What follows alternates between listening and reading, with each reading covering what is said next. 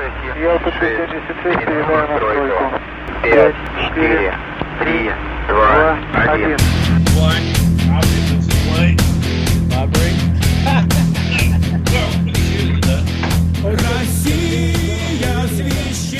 Well, there you go. I guess I'm gonna have You're an influencer, homeboy. I am not an influencer. Never call me that again. My kids do that. My sons are like, well, you know you're an influencer. I'm like, stop. Don't. I'm not a fucking influencer. Shut your fucking cake hole. I'm a fucking author. I'm a small arms and tactics instructor. And a talk show host. And a talk show host. Yeah. And a producer and a writer. Okay. I just went nuclear on this one. Are you rolling, Marty? Yeah, we're rolling, baby. Okay. How about All right, let me get introducing some other us people. and starting this thing? Well, I just want to make sure everybody got the shenanigans out of their system there. Shenanigans are always good, so. Shenanigans? Shenanigans. I think we got everybody, They've too. got the cheese sticks and all the shit on the walls. I think this is everybody we're going to have, so we'll get started.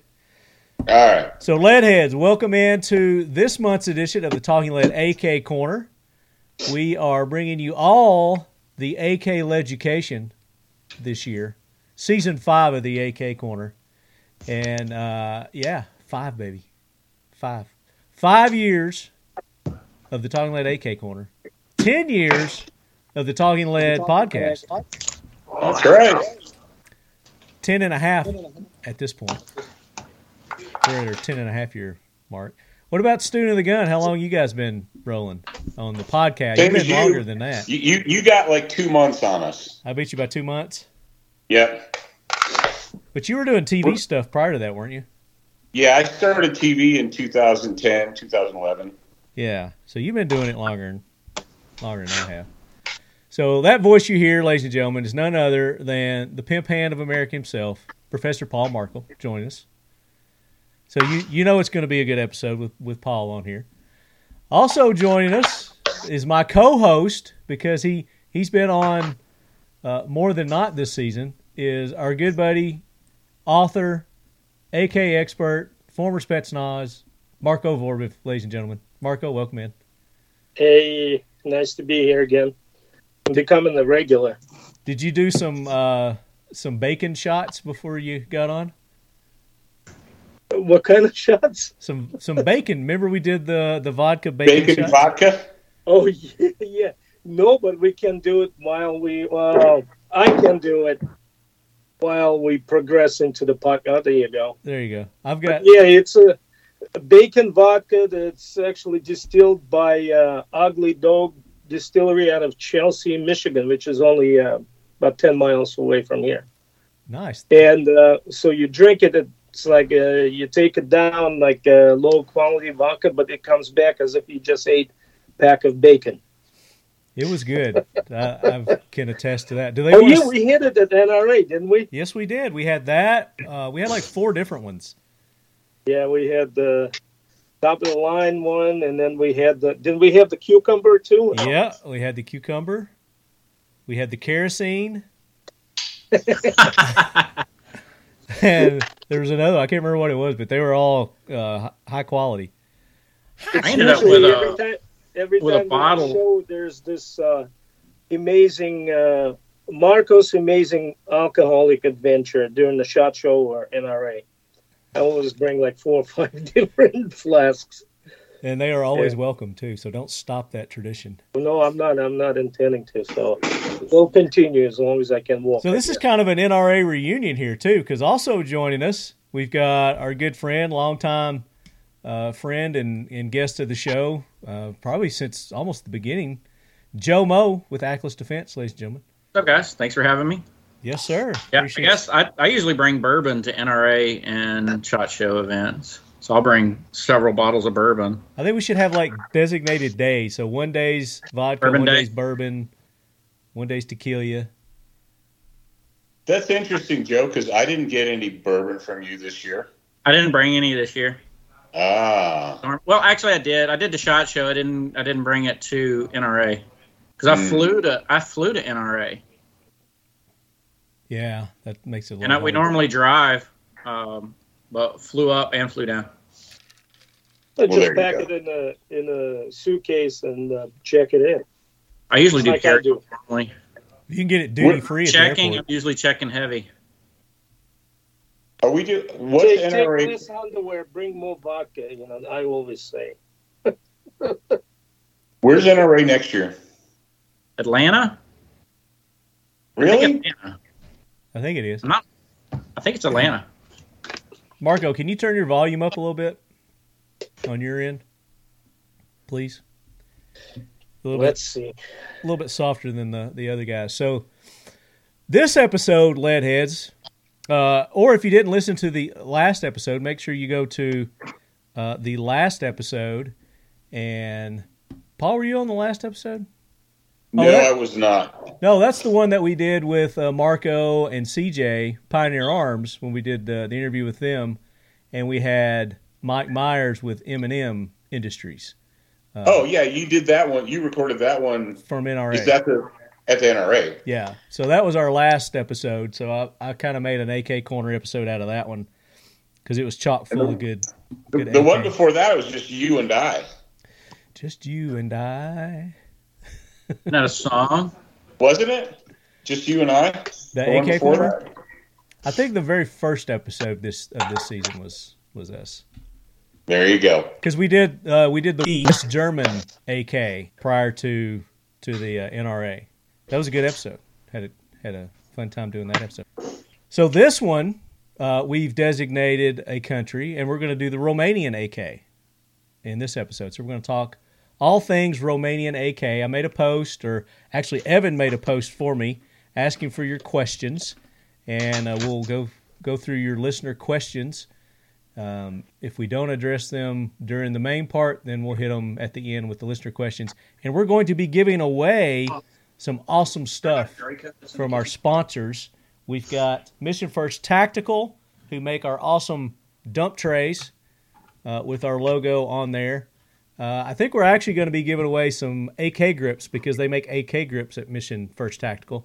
And I've got several of my AKs back there that have those grips on them. They're really nice. I like them. They're some of my favorite AK grips. So we'll be giving away a set of those. We'll be giving away Seal 1, a complete gun cleaning kit from Seal 1. Seal 1 and done. Works great on AKs, keeps the corrosion away. And then we're also going to be giving away, there was something else. I can't remember what it is now, but are you going to give away that? No. Joe? Joe's holding up an AK. You want to give away a can? A can? Yeah. Like a silencer? Yeah. Yeah. No, a can of Bud Light. This episode, you want to do that to one of our listeners? Dude, I've got a great Bud Light story. Okay, we'll talk about that. All right, so Yeah. I guess we're going to give away an Atlas Defense can. So, ba-boom. There you go. So, our listeners... giving away stuff. I'm like, I figure... The luckiest listeners alive.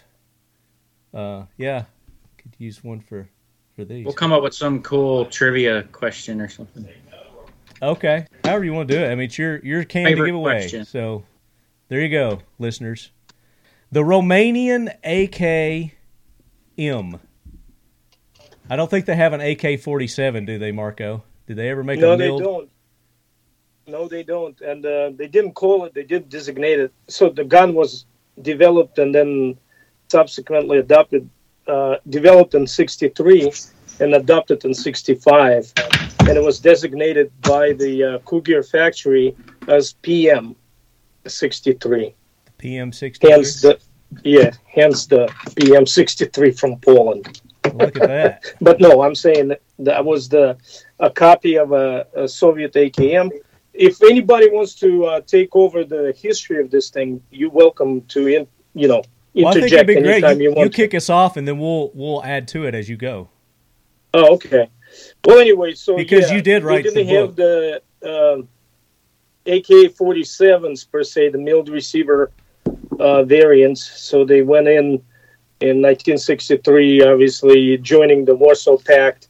They were going to standardize on the equipment on small arms in particular, And then so the Soviets afforded them, I guess, a license, if you can say it. But they just basically helped them to develop their own AKMs. So because they had a gun building capability, the Russians didn't want to build the guns for all the gun block, and the countries that have the capability, firearm building capabilities, they simply help them with equipment and basically, give them the blueprints and all that, and then they established the quality controlled by Soviet engineers, and for the time being until they would kick into production, and then of course they cut them loose and let them do it on their own. So the gun was had been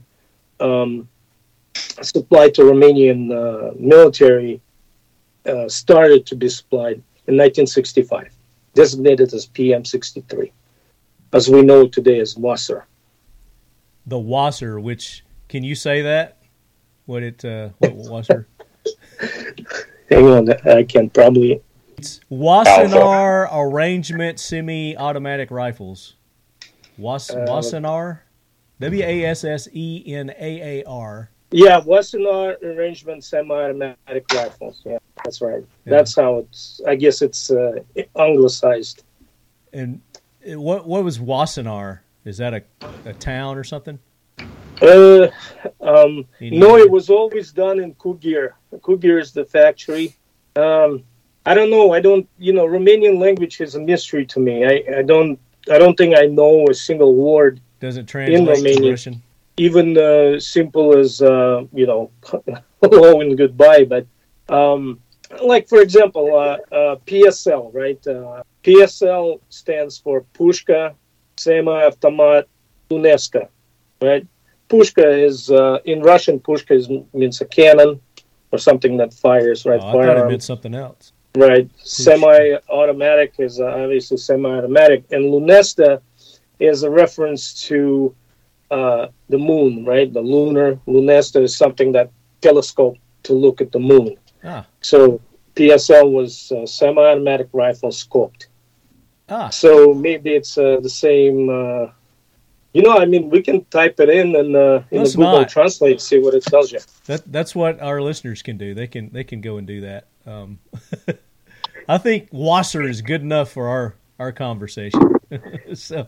Right. Although, there was a time when they took those guns, and back in the 90s, and all of you guys probably remember when we had the influx of those Romac 1s and Romac 2s and Romac 3s. And so basically it's commercialized AKM version in two different calibers, although the weirdest out of three, obviously the Romac 3 was the PSL gun, which is the RPK-based, sniper rifle, or their version of it, sniper rifle with the chambered and 7.62 by 54R. But the Romac 2 was the weirdest out of the pack. And the reason for that, it was AKM with all the intents and purposes, chambered and 545. And if they would have just left it alone as far as like the charging handle is concerned and the front side post block, it would have been a really good gun. But they did something. Yeah, there you go. So Paul's got one. So Paul's got one. And the Romac 2 had this weird, almost looks like cast it in the beach sand somewhere in the beaches of Black Sea, a front side post. It was all misshapen and stuff. And they had an interesting charging handle because it was, first of all, sharpened to the point, and it was bent 45 degrees up. Do you guys remember those? No? I muted Paul because he was making so much noise there, Paul. You can unmute yourself. Oh, okay. Chair. Like chair scrape. The chair scrape. AK variant. Repeat any of this or not? No, I just muted Paul because he was making a lot of noise there. So. I'm sorry. So anyway, and then the Wasser reappeared I guess Century was bringing them in mass the time, and those Wassers were, I mean, at the same time there were some Mahdi's coming in from Egypt, and if you would join any kind of board, and then I basically stopped participating in any kind of forums because I caught myself surrounded by outright gun whiners. Those the winos that constantly something is wrong with the gun. It's not them. They can't hit anything. It's not them. It's the gun. It's this is crooked. This is crooked. And then you got all these purists and stuff who would say, "Oh, my rivet is not rounded up to a certain radius, so it's got to be a piece of shit gun." And key thing to realize here is, of course, in the 90s, as the Romania got away from the from Com Block. Hold on. Who's doing that? I did that. Somebody's trying to get a hold of me. Okay. What's going on now? I'm in. No, I just shared my screen, so you're good. You're good. Oh, okay. So anyway, and got to realize that they obviously they kept the best guns for themselves for military while they were transitioning into NATO and all that stuff. But the factories now they found themselves that Cougar factory was not needed because they were going to switch to NATO standard firearms, right, small arms, and so they kind of oriented themselves towards commercial market. Retooled them. Right. Well, I don't know, but retooling is just they probably did not want to invest a lot of money into retooling. And then they start producing the guns again in the good numbers because there was a demand for them in the U.S.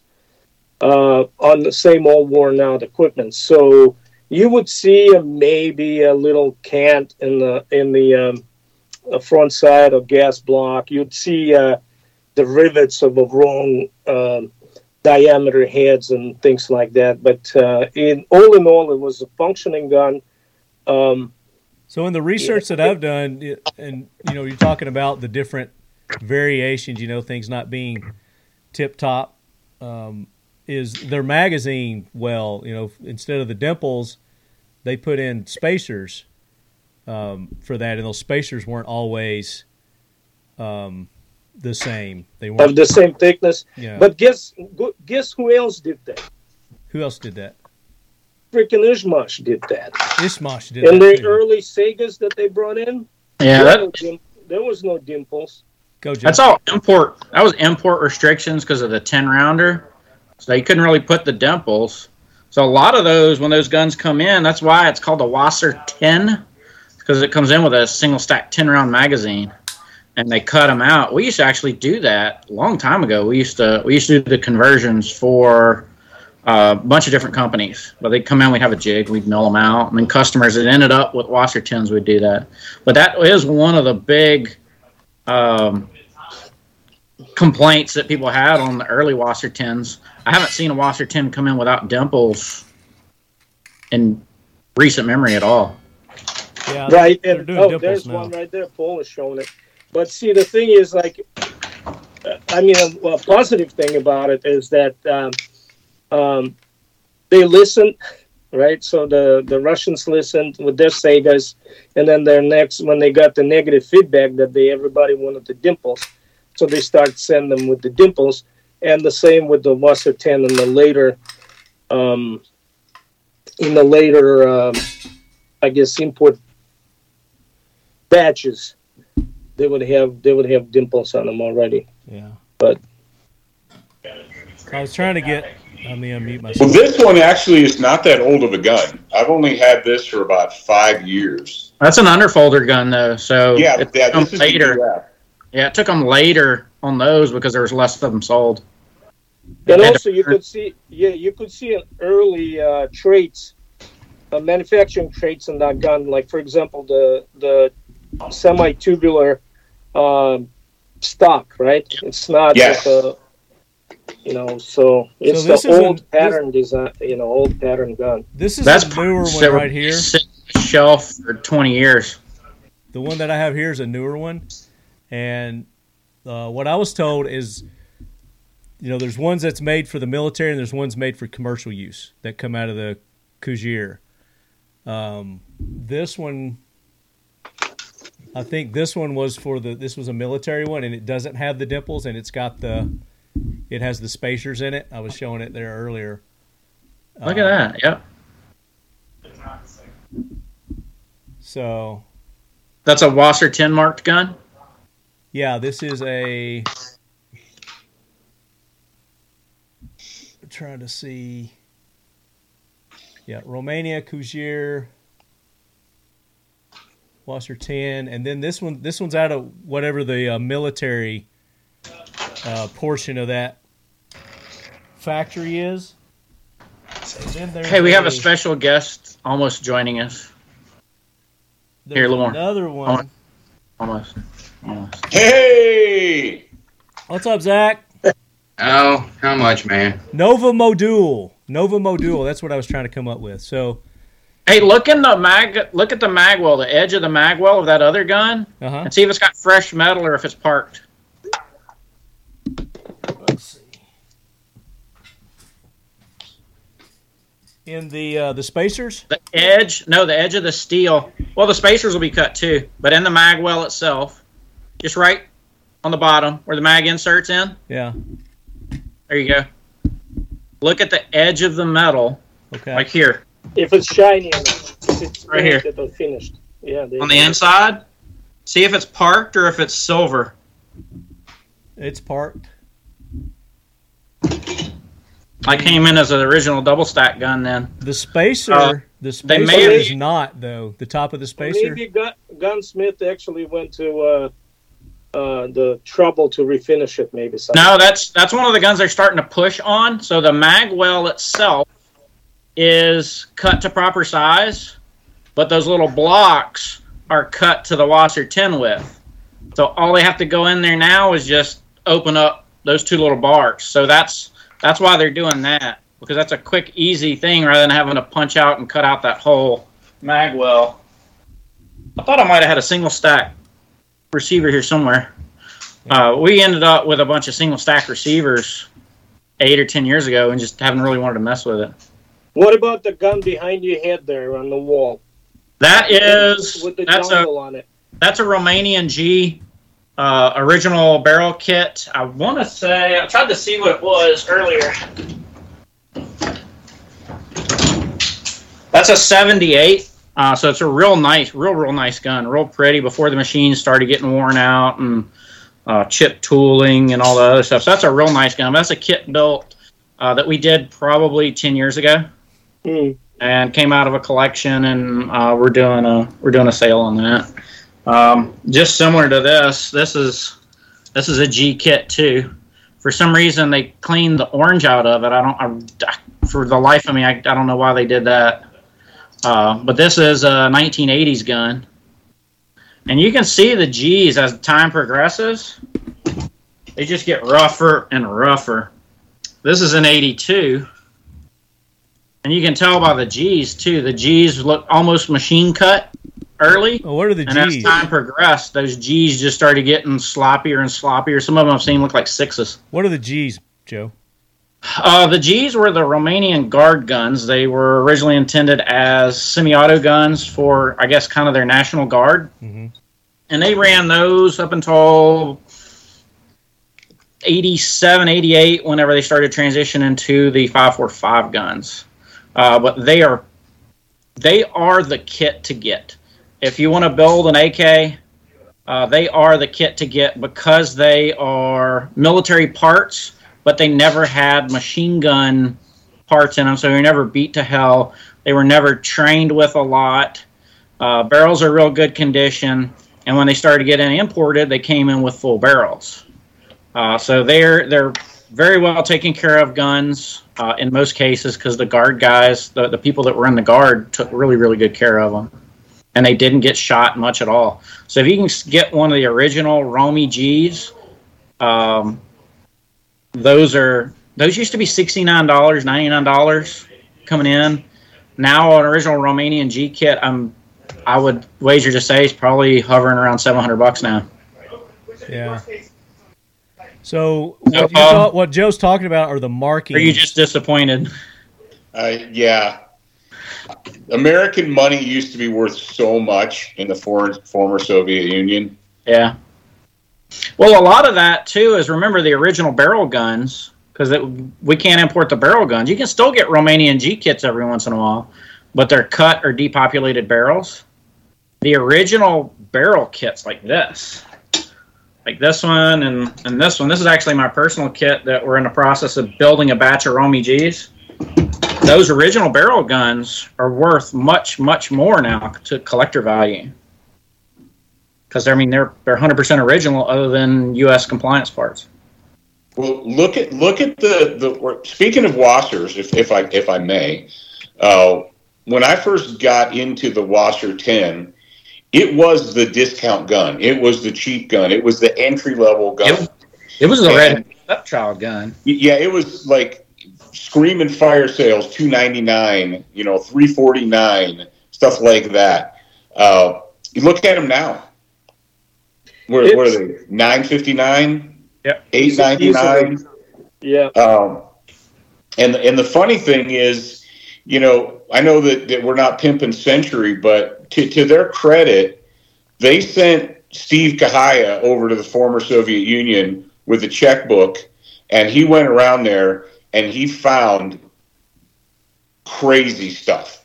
Joe, you remember the old Century catalogs from like 15 years ago with the PKs and the semi-auto? What's the dish? The semi-auto dish? Dishkas, yeah. The Dishkas, the semi-auto Dishkas, and that was Steve. He would go over there and he would hunt Romania, former Yugoslavia, and Czech Republic, and he knew all the generals. He was like homeboys, and the generals would be like, "Hey, come over here. Let's look in this Connex box and see what we've got." And he had American dollars, and we didn't. American consumers were so freaking spoiled. We had no idea the deals that we were getting. Yeah. Remember when they were bringing in set-me's and you get them for $300? Yeah. $349 for a set-me. And I remember walking into a gun shop and seeing that and asking the owner, "What's wrong with this gun?" Yeah. And he's like, "There's nothing wrong with it." Why? I said, "It's just ignorance. Why is it only $359? People didn't It's know. not HK. People didn't Yeah, know. it's a good deal.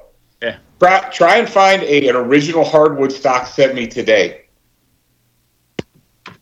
And, we're not talking 50 years ago. We're talking 20. So it tickles me that when Century was bringing in Wassers, everyone's like, they're junk, they're garbage, they're pieces of crap. And I can say shit, right, Marty? They're pieces of shit, blah, blah, blah, blah, blah. And so what did Century do? They said, okay, well, we'll make a made-in-the-USA gun. And then they started making them, and bless their hearts, the first ones were, they were what they were. Questionable. No. Yeah, so they were special. And then people are like, the American-made guns are pieces of shit. I'd rather have a Wasser. And I'm like, you motherfuckers were the same bitches crying 10 years ago that Wassers were garbage. And now you're like, no, I'd rather have a Wasser than a Visca or it's like at the time Centurion or something when I was still there. Made a field receiver gun, but yeah, you're absolutely right. And also at the same time, we don't appreciate what we had at one point, where we had Hungarian guns coming in, we had Egyptian Mahdi's coming in, but at the same time, if you remember, Paul, there were all kinds of kits rolling in, right? FALs. Bulgarian, Russian, all kinds of kits, and RPDs, all this. RPKs. Now that AK's kind of permeated or proliferated, I guess, the U.S. market, and everybody now, when they say AR, they also mean AK and so on and so on. Back then, it was like this purist kind of collector's circuit that wanted to get authentic guns. So it needed like the James Fuller type gun, Mark Krabs gunsmiths when they were building them out of kits and stuff. And then they were thumping their noses, everybody, at this piece of shit Wasser or piece of shit Marty and stuff. And now all of a sudden, like you said, they bring in $1,000 if you can find, you can find them. But yeah, at the time it was like, nah, I'd much rather have Mark Krabs. I know somebody who picked up an Egyptian Mahdi from a dude for $300 because he needed money. And 30 years ago. Oh, those were the original Mahdi's. Yeah. Like 93 time frame. Yeah. 92, 93. Yeah. Just fired it on a pistol with it. He said he had to make a lid. People who say Mahdi is a piece of shit are idiots. No, I mean, we should do they episode on the literally Mahdi. built under supervision from the sheet metal all the way until it comes out as a gun by the Soviets. When the Soviet Union fell apart, that's when they kind of got left to their device, and that's when they started produce somewhat like substandard Mahdi's. But early Mahdi's, like you said, in the 90s, were, I wish I had 10 right now, 20 maybe.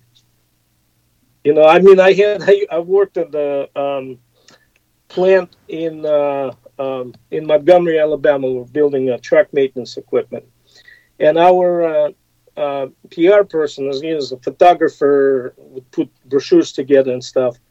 Forgot his name, but he scored one in one of the pawn shops for like $400. Mm. And at the time, I was like, really? You could probably buy a kit and this and this. And then 2 years later, when I was leaving the company, going across the street, so to speak, I was like, sell me this. He goes, go fuck yourself. So I tried to sweeten the deal and throw like the AK-56S or whatever it was, that Chinese thing, and cash, and goes, no. It's like, please. He goes, 10 nope. years from now, people are going to be saying the same thing about the prices of AKs now. It's like, I should have bought it then, even though we think they're just like ridiculous and, overpriced. I mean, look at the kits. Joe was saying, I mean, some of the kits are, some of the lower kits, I mean, I don't think I've seen any cheaper than, $600 just for, one of the cheaper build kits. Yeah, you want to get crazy, go on Gunbroker and check out those kits. Yeah. The people Ishmash selling kits are like $1,500 for any of the original SBR style kits, any of the Cranks or Aimer 74, 76s. Yeah. $2,000, no problem. Just for a kit. Yeah. And you're lucky if you get a barrel. People are paying it too, because they know these are the good old days. Isn't that what James used to say? Yeah. Oh, yeah. We are in the good old days. Young people who are listening, you've got to understand you're living in the good old days. This PSL, Joe, you remember this? So yeah. Was it like 5 years ago? Then when they brought them in, and they were $17.99 with a scope. I thought you were about to say like $11.99. I was thinking about 8 years ago. Yeah, well, the Century PSLs when they brought them in with scopes, and it was like $17.99, and American crybabies were like, oh, that's way too much, blah blah blah. Okay, today they're $2,499 with no scope. Yeah, $2,500 no scope. Yeah. No optic. Yeah, 5 years later, And still $120 each. Yeah, well, the scopes are what are hard to find, because these are the original. What are they? The P4, P1. What's the model on this? Marco knows. There's so many different variants for those things. Yeah, but this one's got the actual functioning red crosshair. Is that the original scope that came on it, or it's a Russian scope? Way. This is a Russian scope. Yeah, it's see those little caps over the turrets? Yeah. That would be the newer commercial version of it. Yeah. And also, they already modified it with the red LED and that extended little cap on the battery compartment to accommodate the AA. Mm-hmm. Yeah, that would be probably, if I had to guess, it's probably a Belomo, which is the Belarusian scope, which is now used by military anyway. Well, So is it the P4? P04? I think it's a PSL 1P1 or something like that, or P2 or something. It's the commercial thing, when they start when the military moved on, so to speak, and they were faced with the either closure or doing something for commercial market. Yeah. And they start making those, and again, people complain and I don't know who is doing this shit. Oh, when you carry a gun and your turrets are rubbing against your gear or your shoulder, then you get your freaking, you lose your zero. Well, if that's the case, if they do move, you get to where you go and set them back to zero on your little scales there, and you back in business. But then they said, well, put the caps over them to protect them from, From Americans, to protect them from Americans. Well, the reticle, the ranging reticle is actually not bad. Not bad, man. I like the reticles. Using those things. Once I got it zeroed at the range, I was able to just hold over at 1, 2, 3, 400 meters without any issue. Yeah, that's what I do actually. So I go to those little chevrons, upside down chevrons, and then the gradation on it is 100 meter increments. But you can also do the 1, 2, 3, 4, 5 on your elevation turret. Yeah, it's just a matter of getting used to it. It's a PSO1, yeah. So it's just a matter of getting used to that's the reticle in mind right there that you're pointing at, Marty. It's just a matter of getting used to it. Yeah, but if you know how to use it properly and you know what the value of each hash mark is, whether it's horizontal or vertical ones, so although you already got the a choke type of rangefinder, right? But you can judge, look at the let's say a car, right, a sedan, and you know how big the sedan is. What is it, 10 to 12 feet or something? And so you can judge that distance using your little hash marks on from the center chevron to number 10, and then you can calculate a similar calculation as you would do in the regular military binoculars, and then you just would find out how far you are from the target. Nice. So this is a very useful reticle. And then when it came out, you got to realize it was 1963 when they came up with this thing. Well, that could be a whole other good episode that we do, is the PSL. So let's get back to the Romanian AK. Let's talk about how to identify one. How what? How to identify a Romanian AK. How to know you've got one. Joe showed one way to do it there, a different version of it marked with the G, and that's the guard. Their guard had those versions of them. I don't know if you can see that. Hold on, I don't have my camera on you. Stand by. All right, and what are you showing us, Joe? All right, so this is kind of one of the newer, it's not really the Arsenal mark, but it's what the newer ones are coming in, the ROAs. Mm-hmm. But the old Arsenal mark, so the G isn't really an Arsenal mark. It is, but it's not from the Arsenal. It's not the Arsenal. It was put on to designate that it was a guard gun. Yeah. And the G that he's talking about for our non-viewing audience, he is on the sight tower. Yep, and the rear trunnion. The rear trunnion, yeah. So the triangle there. The front trunnion, you mean? Yeah. Front trunnion here. Sight tower with the G. Mm-hmm. But this would be the Arsenal mark for identification on some of the older Romy kits. Yeah, so to describe it, it's a triangle pointed up with an arrow, but not refined arrows either, just a straight up arrow with the, I guess, without the fledging. Does that one have an arrow? You see a lot without the arrow, just the triangle. Oh. And I'm not sure what the variations are on that, but I've seen it both ways. So the triangle with the arrow, there's the triangle with no arrow, and then you've got a triangle that's got kind of a rounded bottom with an 11 in it. Is another identifier. That's the 11. Circle 11 is no, it's not circle 11. Okay, so that's circle 11. That's not what I'm talking about. There's here. I'm going to show you what I'm talking about. I'm going to triangle with an 11.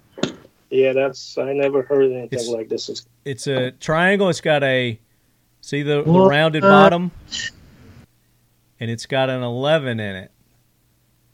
So, and and you guys can go to Factory 47's website under their blog, and they've got like a nice little write-up on the markings on this. And I'm just going to read what he's got right here. So the markings on the rifle are the most effective way to properly identify its origin, most specifically on the front trunnion, which is what Joe is showing us there. All Romanian manufactured AKs will feature a triangle stamped in the trunnion.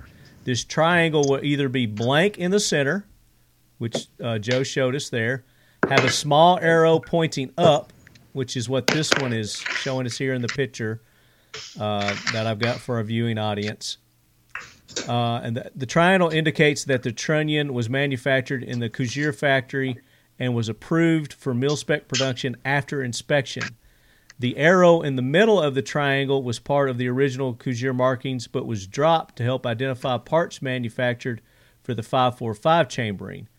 There are rare cases where the triangle is missing on trunnions manufactured after the 1980s, but these are very uncommon and were built for civilian circulation. Even more rare are variations to the triangle, such as the curved bottom one with the number 11 stamped inside. These would have been manufactured by the Carfill arsenal and were meant only for military use. So, dude, frankly, as long as I've been doing this, I've never seen that arsenal mark. That is super rare. Yeah. Super duper rare. So if you guys run across one of those, you know you got something there. Oh, there's the triangle with arrow in it. Let me go switch here. Okay. So that's on the front trunnion. There you go, that might be a little better. But don't let it confuse you with the triangle with a full arrow. With the fletchings? Like Marco was saying, if it has fletching, that would be the Russian factory. Yeah. So I've got, I don't know if we can see these here on my cup or not. There's the one Marco's talking about. Yeah. Keep rotating. Rotate. Yep, right there. Yep, that's it. And there's the Romanian. The arrow is a little bit more rudimentary. Kind of rudimentary. Yeah. I mean, as if it was electrical pencil or something. Not as defined. Yeah. But like I said, you guys want a good picture of that. If you're not watching this video, go to Factory 47's website under their blog, under the Romanian, and he's got some nice pictures there for those markings. Also, another thing that the Romanians did, Marco, I think you were getting into it, were the dongs. You were talking about the dongs. Oh yeah, that's almost like the designated feature on Romanian guns only. Which the idea of a front vertical grip, obviously now just about everybody who's got the AR or modern AK got one of those things on the gun. Well, majority of people. And so at that time, the Soviets obviously did not want to do it because they would think that, it would interfere with, laying the gun, let's say, somewhere on something to provide stability. And they also didn't want to use, they didn't want to use it as a monopod. So the Romanians thought otherwise, and then they came up with this design, and then they ran into a problem with the underfolder. And because it would not clear that curved design, so they reversed the design of that. I don't know if Joey has one of those. I don't have a reverse dong here. Literally looked terrible, quite honestly, if I had to say so. It looked excited. But nevertheless, it's one of the features that is you could identify a military-grade Romanian AKM variant. Nice. So this portion here that swung forward. So when they originally put it on, they had to swing it forward because of the magazine, putting the magazine in, and then with the underfolder, oops, now it's in the way of the underfolder. So they basically took this, left it here, and then just did this. Like, it's terrible looking. But round it was an called the reverse. This is the dong, and then the other one is the reverse dong. And the other one is a donkey dong. And that's what they call it, a donkey donk. They call it that. I don't know if they do. I just came up with it. Oh, I'm pretty sure that's what they call it. Donkey dong. The donkey dong, yeah. Introducing our new belly band holster. Whether you're hitting the gym or running a quick errand, our belly band is one of the most comfortable and safest ways to carry your firearm. The center section allows you to carry most common pistols. Left or right-handed, this has you covered. A hard laminate trigger shield protects the firearm's trigger from unwanted intrusion, giving you ease of mind while carrying every day. 2 elastic sleeves give you the flexibility to carry other everyday items, such as spare mags, flashlight, knife, or pepper spray. 2 zippered pockets run on both sides, offering the option to carry smaller items such as money, cards, or keys. Flush fit on your lower back or waist, easily keeping your setup discreet no matter how you choose to carry. Utilizing 3D spacer mesh, these channels allow for exceptional and efficient airflow, giving you maximum comfort and keeping you cool. Carry whenever you want, how you want, with our new belly band holster. Available now. Go to missionfirsttactical.com. Use the code LEADHEAD for an exclusive listener-only 20% discount.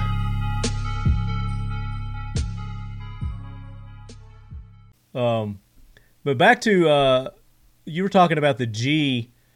He's got a write-up on the G too. Said another common marking on the Romanian AKMs is the G marking stamped on the rear sight base.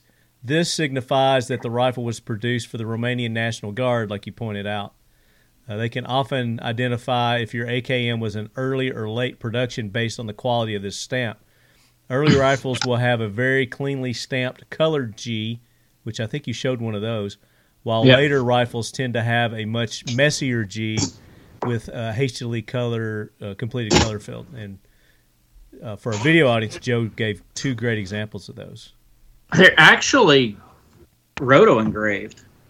Like somebody with a really steady hand engraves those with a rotary tool. Wow. I don't know if you can see the road. You think those G's? Yeah. Look at that. 100%. Let's see. Even the really nice ones, the ones that look perfect, if you get that paint out of there, you can actually see the rotary of it, where a rotary cutter did it. And you can, I don't know, can you see that, Marty? Yeah, I see it. Yeah, can you see the rotary cuttings in it? Mm-hmm. Yeah. Mm-hmm. Yeah, see where they started, they finished with the little dimple in there. Yeah.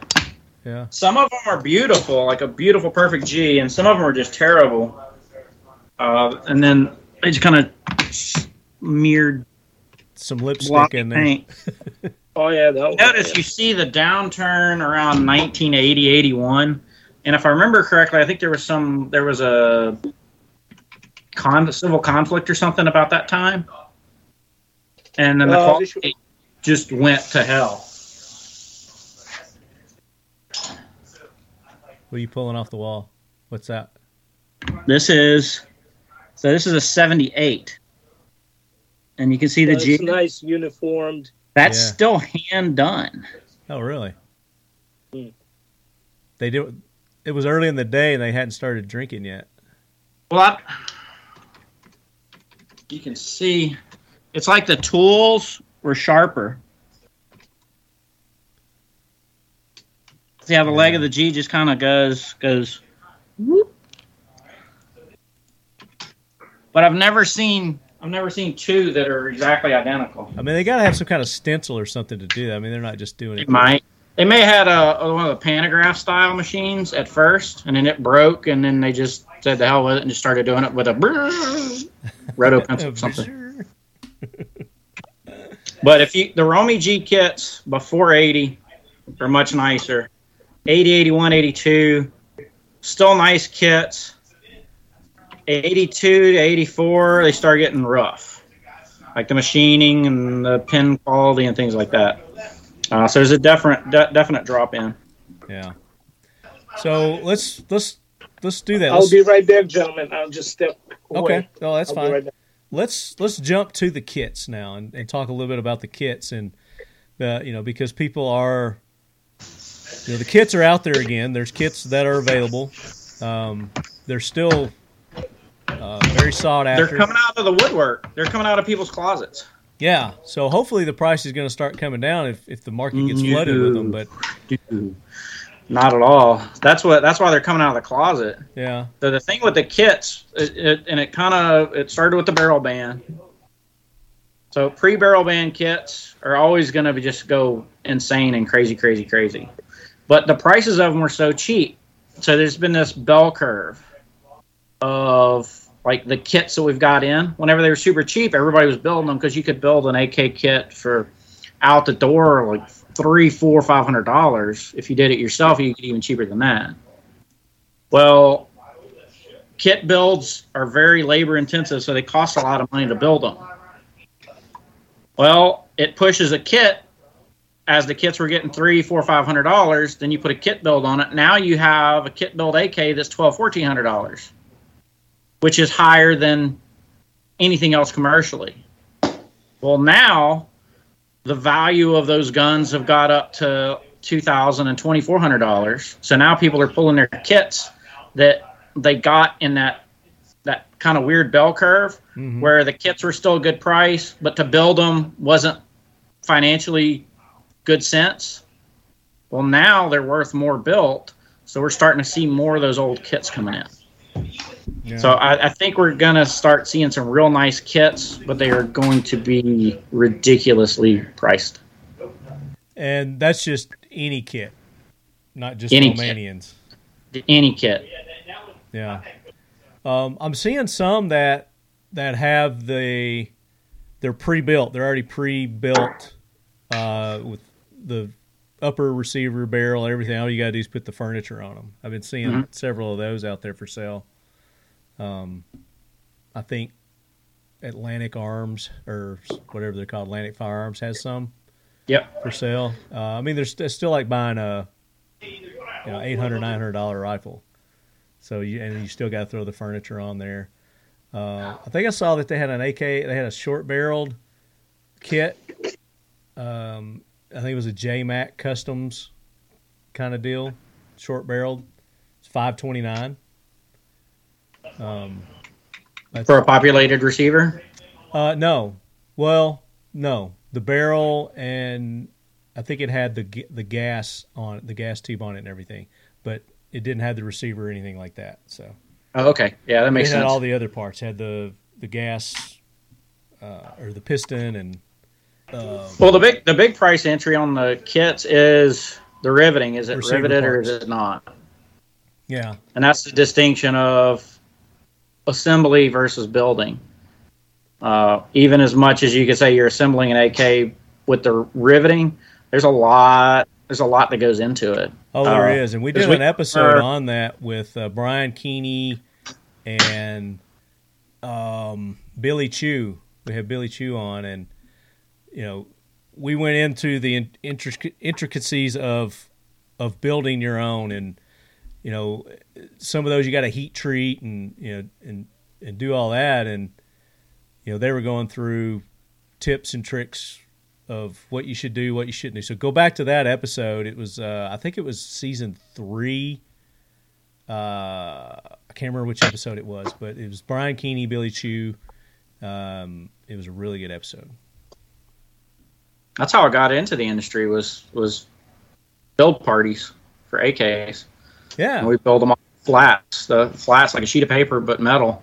and we'd fold them and bend them and. Well, that's the best thing to weld do if rails you're gonna get into this building your own. Then taking a class is the best thing that you can do. So if you can find somebody who's got a build class, it's they really don't do them anymore. Actually, there's one coming up. I want to say in early September. It'll be put on by Pioneer Arms in Daytona, Florida.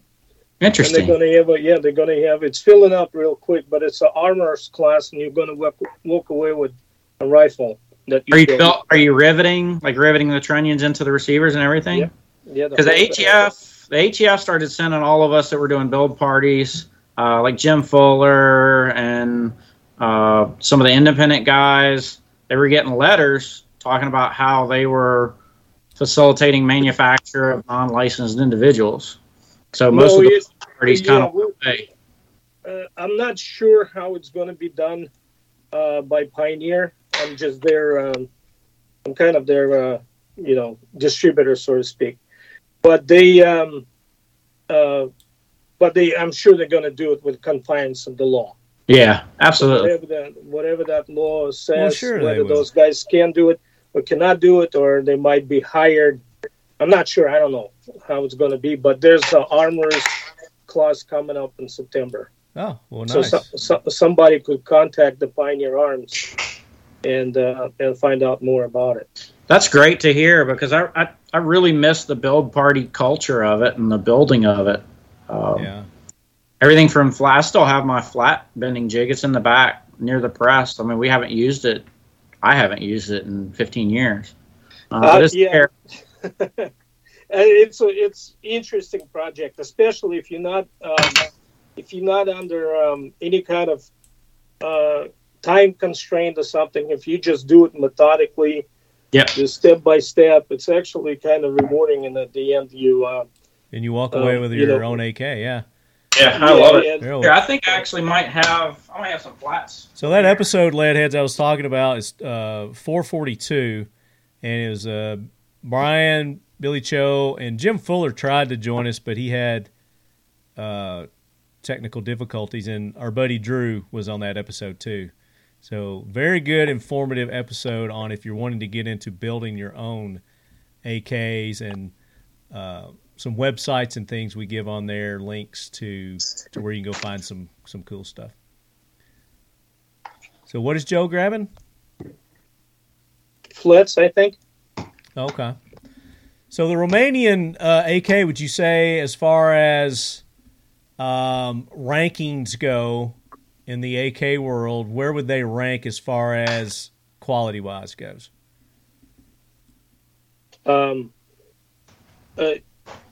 Paul? Go ahead and answer. Then I'll answer mine. Okay. Well, that we touched on that earlier. Marco touched on it obviously very well. During the initial import time, when they were scrambling to assemble stuff, and were we getting the best stuff, or were we getting the factory seconds? Where they were keeping all the really good stuff for the Army, and they're like, hey, we got Connex boxes full of factory seconds, sell them to the Americans. And then, of course, we had the situation with the magazines where and that was what I remember as the big complaint was the magazine wells. Yeah. Joe, do you remember that as the big complaint, the washer complaint? People were like, the magazine well's fucked up, and you got to polish it. And it's who did the conversion on them. I mean, it just like any individual is better at something than others. So some of the cuts were horrible, and some of them, once they started going into the CNC manufacturing of them, were pretty decent. Yeah. But again, that kind of goes back to the dimples versus no dimples. It was a compliance thing for importation. Yeah. Well, I find that still the magazine, the well's still an issue with some of the magazines, because even does it have these dimples guns or not that I've got, dimples or no dimples? Both. The ones with dimples I've had more problems with than the ones with no dimples. Those will usually be factory double stack mag wells. And it's typically more the U.S. Palm mags that have the issue in the fit. Well, then you're also talking. That's the polymer mags have to be a little thicker to keep the strength, so they have a tendency of being a little bit bigger. Yeah, I've had imported AKs that would not run with polymer mags, like just wouldn't. But to be fair to the manufacturers, they weren't thinking U.S. Palm mags or P mags or whatever when they were making that. If you can get one that'll run with P mags or U.S. Palms, fucking great. Yeah. But if it won't, you can't really bitch at the manufacturer of the gun. That's like buying an aftermarket pistol mag, sticking it in your gun, and it doesn't work. And you're like, this gun's a piece of shit. And you're like, well, that's not the factory mag. It's, it's a pro mag, and like you shouldn't have done that. But Sig mag and a Glock. Remember me early on talking about all those whiners on the internet and stuff and interwebs? They like, oh, this doesn't work. I mean, for crying out loud, if you have a set of magazines like those Polish military magazines were a little fatter, and you can't freaking take a file, or even at one point maybe take a sandpaper really and round those machine, edges on your magazine well, so your magazines would fit. I mean, I'm just saying, freaking you useless human being. You know what I mean? Yeah. You uncreated piece of human flesh. Yeah. Yeah, and then complain about it, and then show your what's the word I'm looking for your idiocracy for the world to see, saying, my magazine's don't fit on the freaking thing, and it's like all right, well, you're just telling me that you don't know what file is. Yeah. Right, Joe? Yeah. Well, I'm sorry, I didn't mean to insult anyone, but you don't know what file is. I'm going to use that. That's a quote. Marco, I'm stealing that. You don't know what file is. Well, I got to practice the accent. Brian Keeney has a really good... Copyright. Just do it. Go, Paul. Brian Keeney's got a really good... I don't know if he did a YouTube video. I think he did. But I've gotten the speech in person about everywhere on the AK that can use polishing. He's like, and he's like, okay, you got a stock off-the-shelf Comblock AK. These are all the places that could use some polishing. No way. I just got one gun for rework that came in as a Ishmash Sega 762. The compliant Monte Carlo stock and all that, right? And then if you really looked into it, it's a solid gun, produced in the same, especially the innards of it, like hammer and disconnector and the trigger and everything. And I looked inside. I opened the top cover and looked inside, and somebody, like you said, Paul, somebody went with the polishing disc, possibly even some kind of compound. I could see my reflection on the hammer and then the freaking disconnector and the trigger parts. It was just polished to to a chrome-like finish. I was like, why? Yeah, there you go. Yeah. That's the gun. Yeah. And they polished everything on the inside. I was like, well, this one's in process of getting deneutered. So the other axis pinholes were welded up and then blended in. It's going to get reblasted, reparked, and finished. So this will be a complete factory Russian AK. That's my project today on my bench. So I really like the Sega front end. We did a lot of them, and I like a lot of them with this front end. But the people who want it, convert it, they want it, especially nowadays that they're not going to bring those guns ever again. Yeah. And people who want to convert them right now, they want them to look like in that book, like, one of those alpha operators carrying it on their chest, And so that's why they wanted, probably get away from this solid handguard. It's actually not bad. No, I like it a lot. I actually really, really like this configuration. It keeps your fingers away from here if you do a little bit further forward. It's sleeker. It's smoother. This usually goes away, and I put an Ultimac on it anyway. But I like the double layer because there's a little bit of air gap in there. It doesn't get scorching hot. This one, I think might actually be threaded under the hood. That I don't know. That's what I'm going to find out. See, mine is actually got those 2 welds on each side instead of the pins. That one probably won't be. Yeah, that one probably won't be. And I seriously doubt that it will be threaded, because just based on the 100 series and the barrels on those are not threaded. It's the front side block is. True. Yeah. But I'm thinking this one might actually be threaded. We actually pulled the pins out. Sometimes we'll just we'll set it up in the lathe and turn it off, and then pull the sleeve off and see if it's threaded. But I'm probably going to put a 74 style block on this anyway, so we wanted to pull this one. Yeah. That's what I'm doing. I got to drill those tag welding. Let's do this. Is there anything else that you think the listeners need to know about the Romanian? The original question from Marty was reliability. Yeah. And then we got into Saigas. Yeah, so let's, if you want to talk about our dear departed brother, James, Tactical Response's rental guns for the fighting rifle classes were Wasser 10s that James bought when they were $299, and they had hundreds of thousands of rounds fired through them.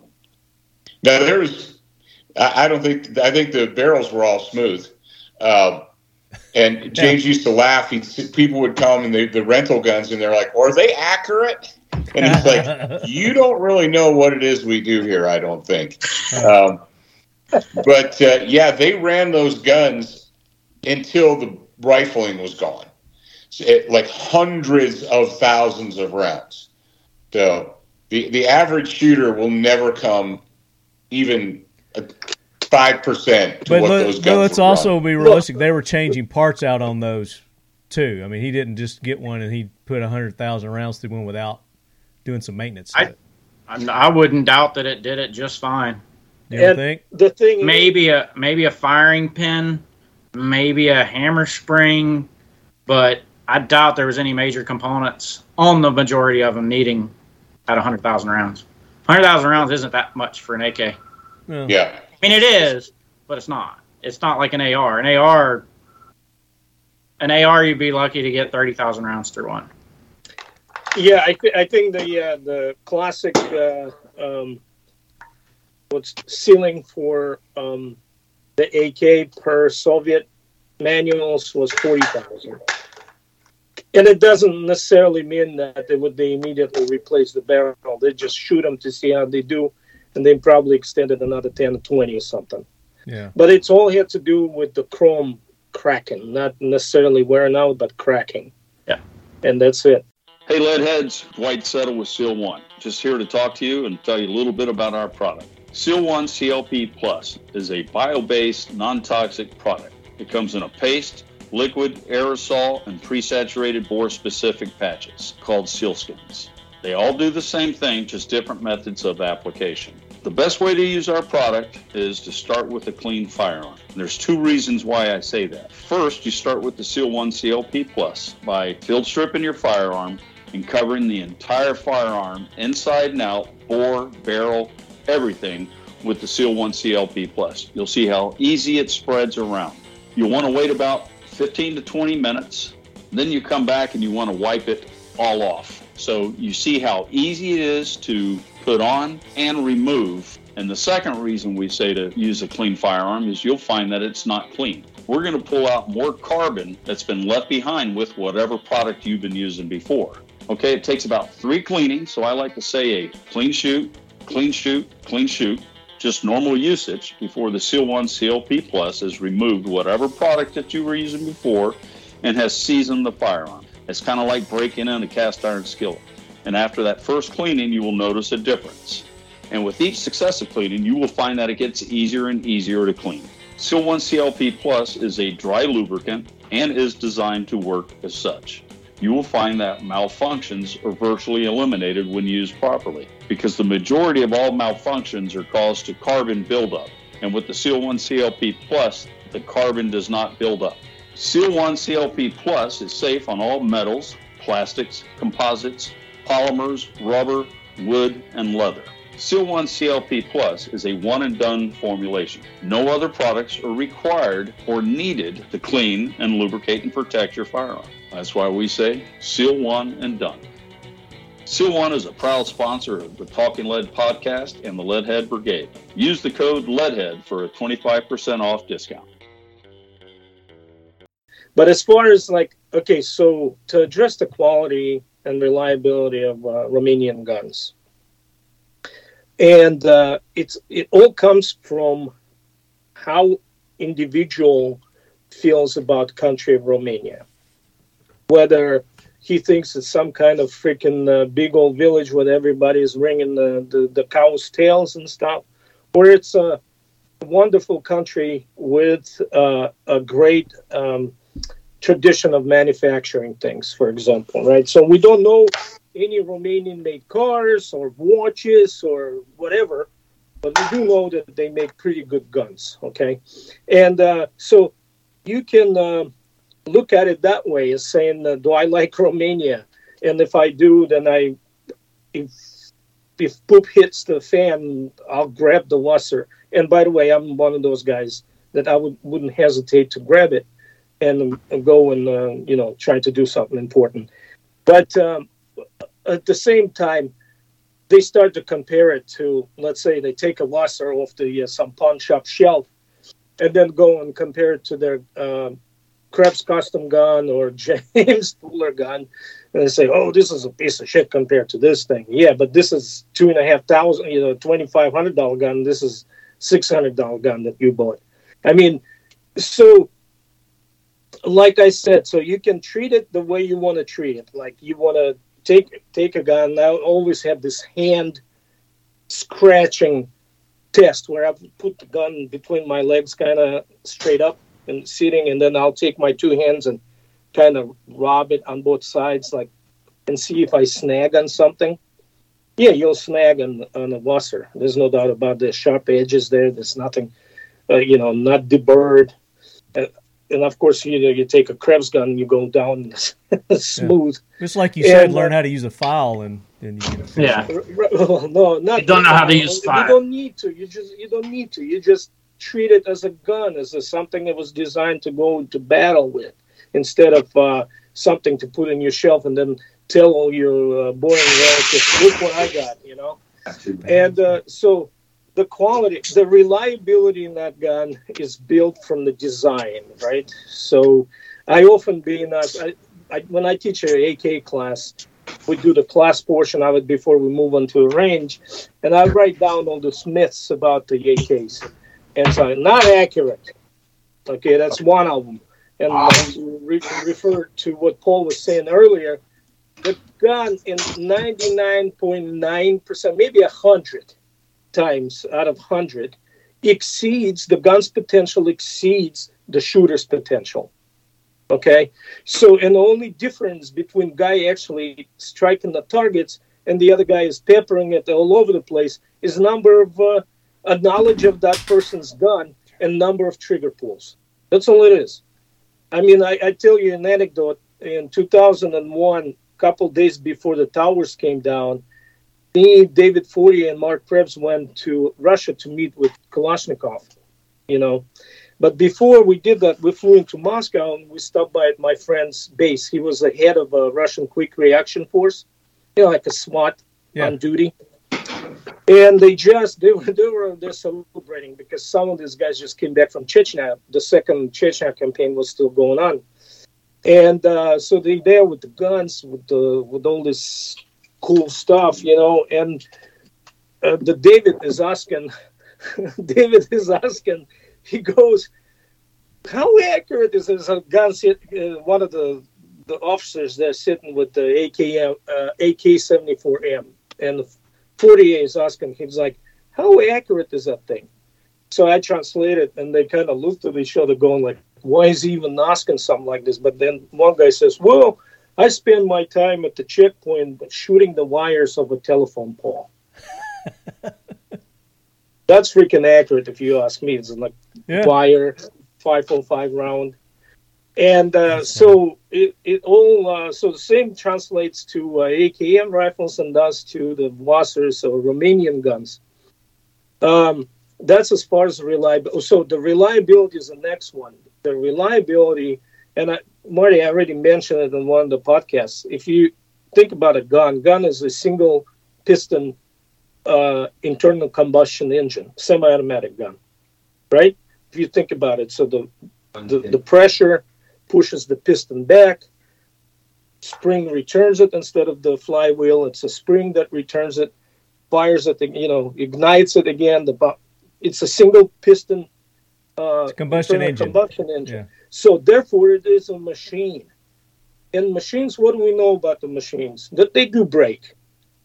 Eventually. It's just this one breaks less than the others. So this is by far more. You can't say it's like the perfect reliable thing that never breaks. It's just more reliable than the next guy. All right. Right. Yeah. So and the reliability of AK goes to a design that's widespread, componentry inside for all the contaminants. Ability of contaminants to just fall down to the bottom of the receiver, and so on and so on. So. And the Romanians inherited it. And by the way, just to tell you why the Romanians got a lot of the Soviet assistance. Mm-hmm. They were a part of the Axis, right, during World War II. Yeah. Everything in gun related in Russia, it all boils down to World War II results, the outcomes. Yeah. So, so they were in basically 128,000 of them died. The entire contingent of Romanians died in Stalingrad, whatever it was. And then when the Russians started plowing through the western part of their territory and pushing towards the border, King Mihas, which was king of Romania, then declared that that's it. I'm out of the Axis. In fact, I declare war on Germany. And he turned the Romanian army 180 and joined as an ally to Soviet or Red Army. So at the end of the war, the top higher ups received this Order of Victory, which is this big thing like this, you see in those Renaissance era paintings and stuff where all these kings and stand there with big ass freaking orders. So the Order of Victory that was issued like 7 or 8 of them or something like that. Stalin had 2, Zhukov had 2, then all these Russian marshals had 2. And guess who else got one? King Mihas. Romanian king. Right. So, but then he got deposed, right? by the socialist regime.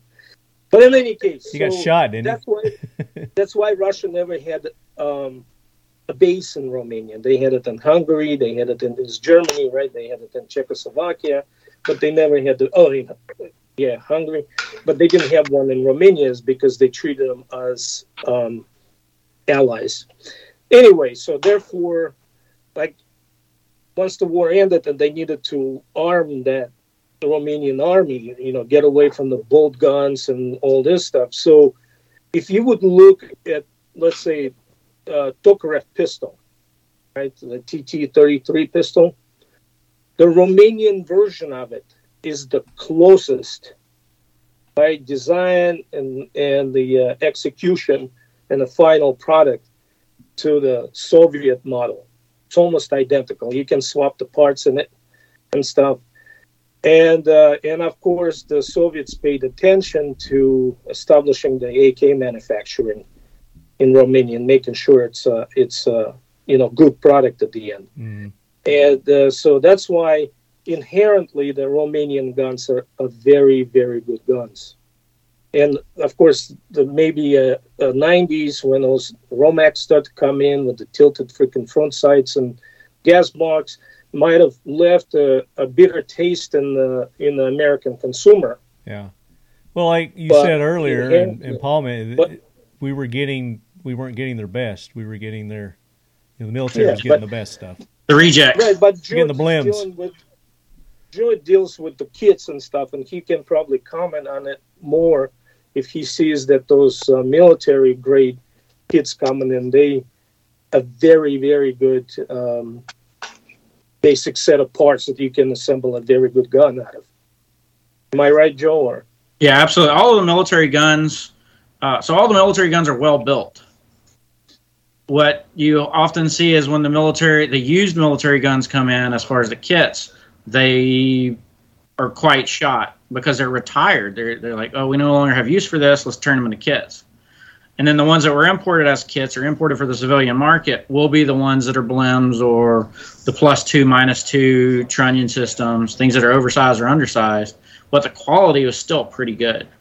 But there is a definite difference between the stuff that they built for active military use versus what they intended for commercial or what they repurposed for commercial use. But the quality of all of them is pretty good. But yeah, that's the biggest thing was the canted front sight blocks. And this one, I don't know if you can see this. This one is a new manufactured Draco, which is one of the Dracos, is one of my favorite ones. But you can see where the drum is. Point to it. I'm trying to get a good square on so you can kind of see. All right, so you can see the drum, how it's not centered. Yeah. In the gas block. Talking about on the side. That's because the block is a really bad cant. And so we bought, I think, 15 Dracos with this batch of this one. And I picked it because it had a cool serial number. I don't remember why I got this particular one. But I kept this one for myself, and by the time I had a chance to look at it, all the rest of them were gone, so I had a little bit of a can on it. But you know what? This gun still, I can ring an 8-inch plate at 100 yards with these iron sights. Even though it's crooked, it doesn't affect the gas block because the piston is out of it before it causes any problems. And the sight drum has plenty of travel to take care of it. Yeah. It's just an aesthetics thing. Use the sight, not the drum. Yeah. Well, this is still one of my favorite guns, and I'm really glad that Century built or imported the AK, the Dracos. It was actually built off of the, and Marco, help me out, I can't remember if it was an Aimer 76. The SBR with the front sight, and then the Romanian wire side folder. Yeah. So they borrowed the stock from what is it? AMIKP, whatever the East German gun is. Yeah. That's my favorite SBR kit build outside of some of the cranks because the Romanian. It's a Romanian gun. They're inexpensive. The kits. We used to get these before Dracos were imported. We would build these as kits as SBRs, or we'd put a permanently attached can on them and build them as rifles. But that's some of my favorite kit builds is those Romanian. I want to say it's an AIM or an Aimer 76, an AIM S. Don't you hate the Draco, Aimer, Marco? AIMR or something. AIMR 76 or 74. I think 76. 76 because that's when the Warsaw Pact went to the sub caliber to 505 and although for the Russians they started working on it earlier, the other countries got kind of like put before the fact, like, hey, from now on you gotta make the guns in 505, and so the East Germans, they actually got a license from the Russians to manufacture, but everybody else said, well, let us do our own thing. And so it's Romanians, Poles, and Czechs wind up doing their own 545 guns, based on AK, but their own way. Very good. Not an exact copy. I think you answered my question. So, in your opinion, the Romanian is a very solid AK. Joe's opinion too, I would say. Paul, your opinion? Absolutely. Solid. Yeah. Solid AK. Good buy. I mean, if you find one, probably can't go wrong with it. As far as the kits go, the kits are going to be dependent on the person putting them together. So, and original barrel or virgin barrel build. Yeah. Anything else kit-wise they need to look for in the Romanian if they're just trying to make sure everything's coherent and solid and it's all one, everything's the way it should be? This belongs with original this. barrel versus a U.S.-made barrel that's populated. Is it a true virgin barrel that's an original barrel? So you might get a chrome line barrel that's never been populated, and that would be still what's considered a virgin barrel because the barrel wasn't populated. So you'll have complete kits with the original barrel. That's going to be your typically your best quality, easiest build. And then you'll have the pre-populated U.S. barrel builds. The pre-populated, after they come in here, they'll use like a Romanian barrel that was factory made. And then after that, then it's the do-it-yourself where you have to populate it and do everything yourself. It's just kind of where the window is. The kits will come in with parts like this oftentimes. This is a torch cut kit. So you want to make sure that the torching, whenever the torch was done, it didn't hit any of the critical components. This one was a pretty well done torch kit. They didn't hit the trigger guard. They didn't hit the mag release. Everything's pretty clean. But as Marco was talking, and we were talking about the reliability, I was going to try and demonstrate why these things are so reliable. And I found a problem with this kit. So we were actually going to start building this sometime today or early next week. But there's a very, very major problem now that I just discovered. Is it a headspace? No. Oh. The bolt. This bolt should slide in. Yeah. And if you look, see this wing right here, this flat? Yeah. Yeah. At some point, whenever, more than likely when it was demilled, somebody probably put it in a vise and ripped the sheet metal off. They crushed the wings, and now this side of the trunnion is caved in. So the bolt actually won't go in. So, I mean, it doesn't kill the kit, but it's going to definitely be a challenge. So how would you fix that? You try to bend it back? We're going to try and bend it back. It's not real bad. We'll try and bend it back. Worst case, we'll have to heat it up. They're going to mess up the get heat it treat? moved back and then reheat treat. Yeah. Worst case, we'll lose our matching serial number and we'll just have to put another trunnion on it. But they are forged, so they should be bendable. If it was cast, I would be hesitant to do anything with it. Zach says hey and bye. He's heading out for the day. All right. We'll get him on next time. All righty. All right. So that kind of reminds me of where the reliability of these are. These are forged components rather than like the cast components that like the U.S. AKs started with, which is how they got their bad name.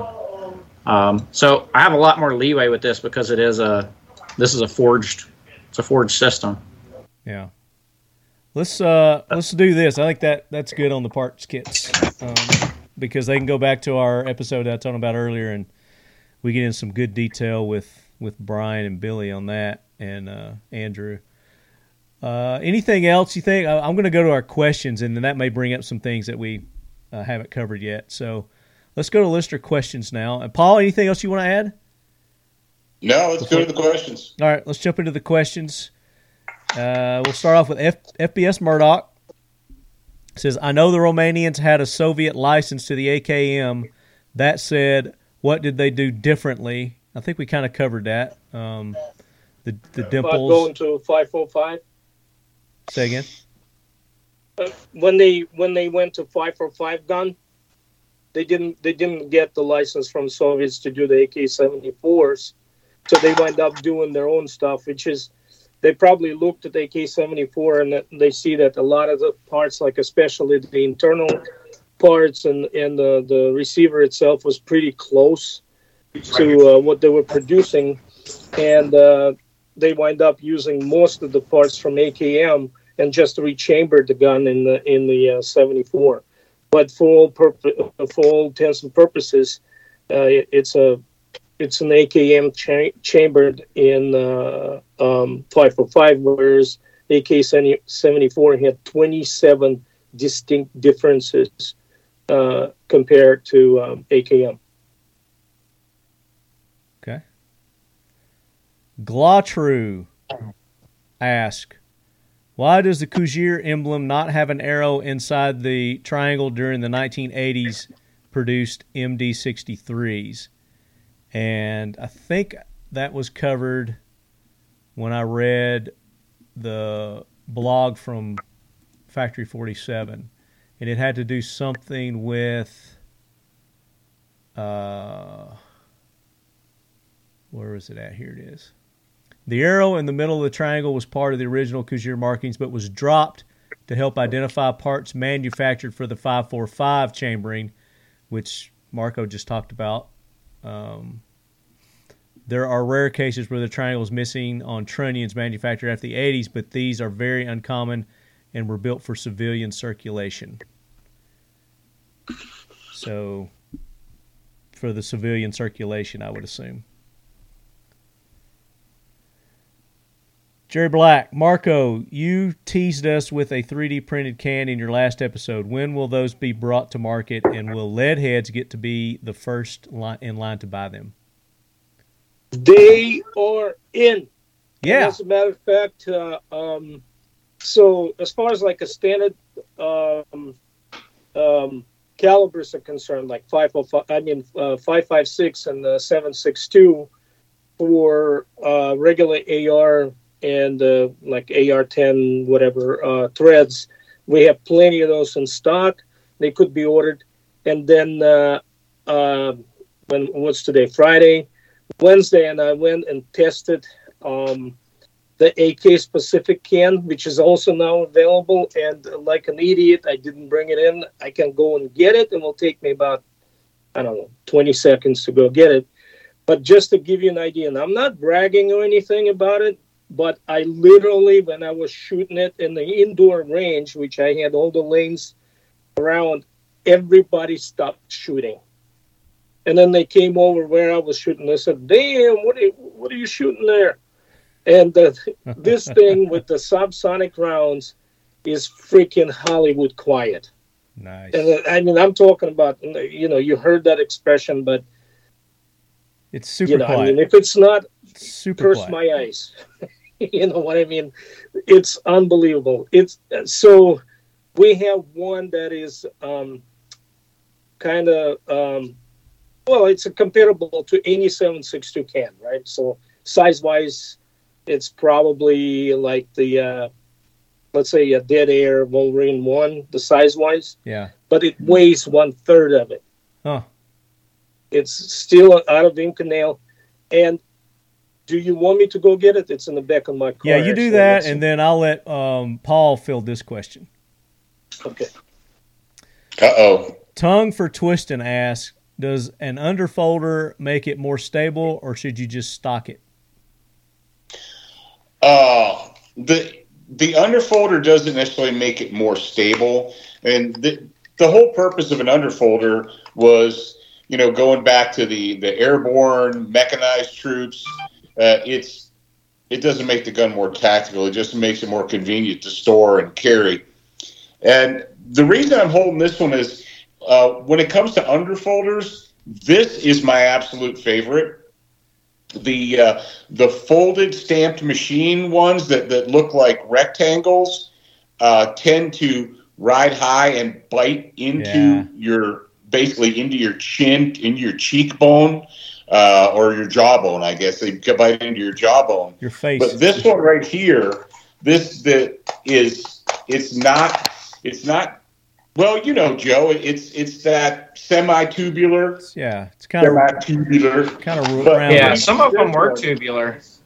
Yeah, when you shoot this one, it's not biting into your face like the folded stamped sheet metal ones really will bite into your jawbone. This one doesn't. You can shoot this one very comfortably. So when it comes to, because underfolders generally are not, especially AKM folders, are not comfortable to shoot. But the Wasser UF, this is the 10 UF, it's good. It's good. Yeah, but you may get my favorite. You one. might get a UF with any one of, I think, 5 different variations of underfolder stock. Hold on a second, Yeah. Joe. Hold on a second. Is that your room that somebody's talking? Yeah. Yeah, I can't hear you over them. Sorry. And I muted you, Marco, so you unmute yourself when you're ready to talk. So anyway, yeah, this one, I've got a couple underfolders, and this one's my favorite. Okay. This version is my favorite. So to answer the question, no, it doesn't add. It's not more stable. So it's no, not more it's or less. It's just more convenient to store and carry. Yeah, it's a stock is probably more comfortable. A full stock is more comfortable, I would say, probably. Yeah, probably. Okay, good question there. So Marco's back. Marco, unmute yourself. Unmute yourself, please. I probably shouldn't have muted him. He doesn't There know you go. There you go. Okay. Okay, so this right here is called a sickle.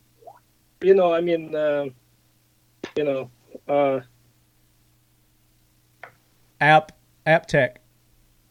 AppTech is exclusive distributor for this. They done by Disavowed Company, formerly known as a Thermal Defense. And this is a sickle, and we're going to have a hammer, which is going to be slightly thicker in diameter, but about this short. So it would lend itself into any kind of a compact type of like a Draco type gun or a KSU and stuff. Now, of course, we're going to be doing them in 2 calibers.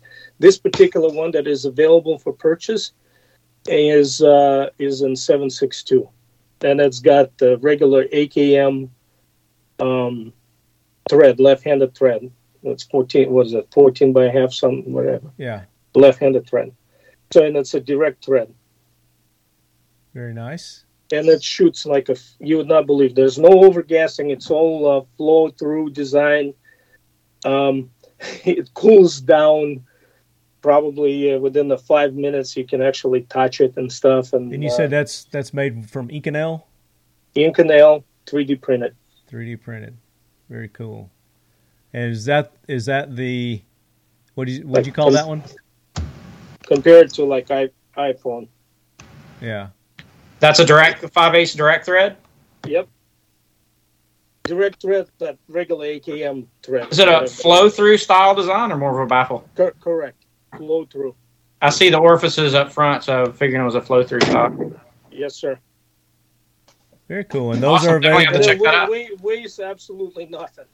And it's shit. I don't have a scale here, but I mean it's just nothing. Yeah. And those are available now, you said? Yeah, they're available now for purchase. And where do they go? What did you say it was called? You can go to Disavowed. I think it's disavowed.com and get them, or you can contact me, and just if you give, my information, they can contact me directly. I'll organize the whole thing. And mine's probably in the mail already, I would think. It will be yours, and the one. Remember, I asked for Clay's. Yeah. So I need your SOT though. Yeah, I'll send it to you. Okay. Very cool. Close to near to. All right, next question. I do have a hammer model right here, actually. A hammer. Although this is on the 300 blackout, so. I think the hammer's the model name. Oh, okay. Right. Yeah, it's the model hammer sickle. Hammer sickle. Hammer. This is sickle. This is hammer. Performance-wise, they about the same. I mean, it's the same. I think it's 132 or 130 or something like that. Very, very quiet. Yeah. But this right here is 300 blackout, but it's also, we're going to thread it in the regular AKM thread, and it's going to be called a hammer. So in the differences, you can see the diameter-wise slightly thicker, and it's shorter, like an inch. The 300, yeah. Inch and a half shorter. Hey, it's all about the girth, right? Hey, wherever you get volume. It's not the size, that's how you use the silencer, All right, next question. This comes from Midwest Savage. Thoughts on the future of the 545 as the supply seems to be drying up and the price seems to be going up, up, up. Today's the good old days. These are the good old days. All right. I'm just going to make my comment. You guys Yeah, go ahead. might have a different opinion, but there's a bunch of companies out of like Bosnia, possibly Hungary, and Turkey that working on the 505 supply. And so we will, and of course there would be some, I would assume some American manufacturers that are actually going to step in and do it. To do away with that particular caliber would be very, very stupid thing to do, because it is, in my opinion, is probably the best fighting carbine caliber anyway. And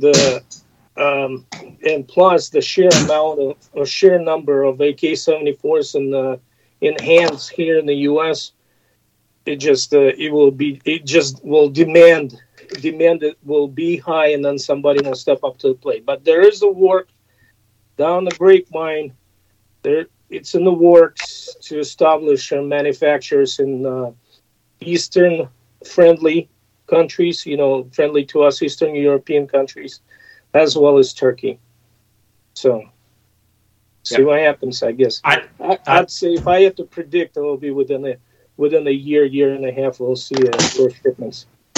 Yeah, I think people are starting to realize that the panic sell-off of the AK-74s happened, I guess, about 6 months after the 7N6 ban, and then to the point where after the Russian sanctions or whatever. Sanctions, thank you. The sanctions, that set off another batch of them. So I think you saw as low as AK-74s were going to get. I'm starting to see people see the writings on the wall. Palmetto has announced that they're going to be bringing in, that they're going to be loading 545. I've heard words of a lot of the Russian, Belarus, all of those machineries that were meant for the commercial line, they're getting moved somewhere, and they're getting moved somewhere more friendly areas. That's a great round. That's one of the Hornady rounds. I wish they still loaded that stuff. They imported the brass and then loaded it. I have probably 60 or 80 boxes left of that stuff.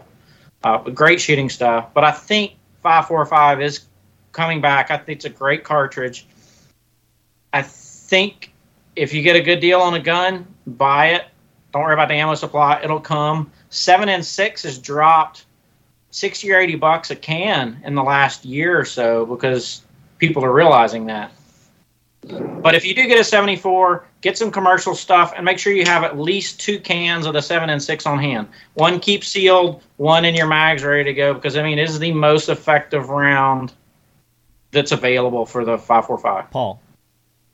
I agree 100%. And, like I said, what I do is I often go to like auctions and stuff, and a lot of gun auctions, and it would be somebody either retiring or, maybe passed away or something. And if I find this 505, I just grab it and buy it. Cool. Paul. As much as I can. Now, that the Afghans refer to the 545 as the poison bullet, right? It's devastatingly effective. And the guns are fantastic. If you get one, I've been shooting them since they started coming in. And we all remember the good old days of 15 cent a shot 545. When you get ham cans for $125 or whatever it was. Yeah, I remember 6.9 or 6.2 cents. Holy cow! It was when people were like, what is this? We don't even know if we want it. And I was like, give it to me. It's corrosive. Yeah, I went through the first few years, thousands of rounds. And yeah, I'm one of those. I have a sealed ham can. I've got the Apocalypse can that's not getting cracked. I've told people, I'm like, if you ever see me, if I ever post a picture of me opening that can, that's the seal. That's the time. That's like one of the broken seals right there. It's time to grab your gun. Yeah, there you go. Well, since we're comparing our 545, man, nice Maxim. Joe is showing off his. Yeah, he's flexing. Yeah, he's flexing. I have a throne of 545 at home. So Well, you guys, for our, see those doors behind me? is it stacked to the That's ceiling? halfway full with those crates. I know where I'm coming. I'm coming to Marco's house. So for our listeners who are new into this, kind of explain the 7N6 to them. Okay, all right. So go back to like a Soviet way of doing things. So it's never one guy that designs something. It's always a team of designers. And the 7N6 actually accredited to a woman designer who came up with that particular cartridge, which is kind of like kind of breaks paradigm in a way. But in any case, so obviously the Soviets realized how effective the subcaliber can be. Yep. Learning about the use of 5.56 cartridge in Vietnam during the Vietnam conflict. And they came up with this one, but they did it their own way. So they obviously based the casing and geometry of the casing, which is the bottle-like. So instead of being cylindrical, almost cylindrical, or 0.5 degree cant on it, they went with the 1.6. So just the same as the 7.62 by 39. And I'm about to run out of power over here. I don't know why. But anyway, I plugged it in and they're just not taking it, I guess. But anyway, so I'll finish. That's what she said. So the actual, other than low impulse and high velocity of that particular cartridge, or that projectile, the projectile itself, the way it's constructed with the steel core penetrator surrounded by a lead, a softer metal and heavier metal, and with the air cavity in the tip. And what happens in the impact, two things happen. The tip bends at one point and causing the round to yaw really dramatically. And the second thing happens, the steel penetrator moves, but pushed by the lead, moves forward, causing that round not just yaw, but also tumble. So, so obviously they achieved many things by introducing that round. First of all, making it, it can reach out and touch someone a little further. It can hit a target with a better probability, so it's more accurate. And it actually behaves much better in the full automatic range rate of fire. And then it's lethality. So a transfer of energy, I guess, if you do it scientifically. But anyway, so yeah, that's what happened with the introduction of that 7N6. Great round. Perfect. If you get a chance, buy it. Oliver is a personal protection and security specialist. He cut his teeth as a United States Marine before leaving the Corps to provide private contract work for agencies outside the military. In private security work, he's always looking for the upper hand and unexpected advantage. Kel-Tec's P50 provides all of that and then some. This innovative pistol chambered in 5.7 has a 50-round magazine capacity in its semi-automatic platform. Its small caliber, high-velocity ammunition is a great personal protection round and is even used by law enforcement agencies and the Secret Service. Oliver likes that the P50 has an AR-like charging handle and that it can be slung for access and shooting stability. The P50 comes fitted with a threaded barrel if he wants to add a suppressor, and the upper and lower Picatinny rails let him accessorize it with lights and optics. This pistol, it redefines cool. Innovation, performance, Kel-Tec.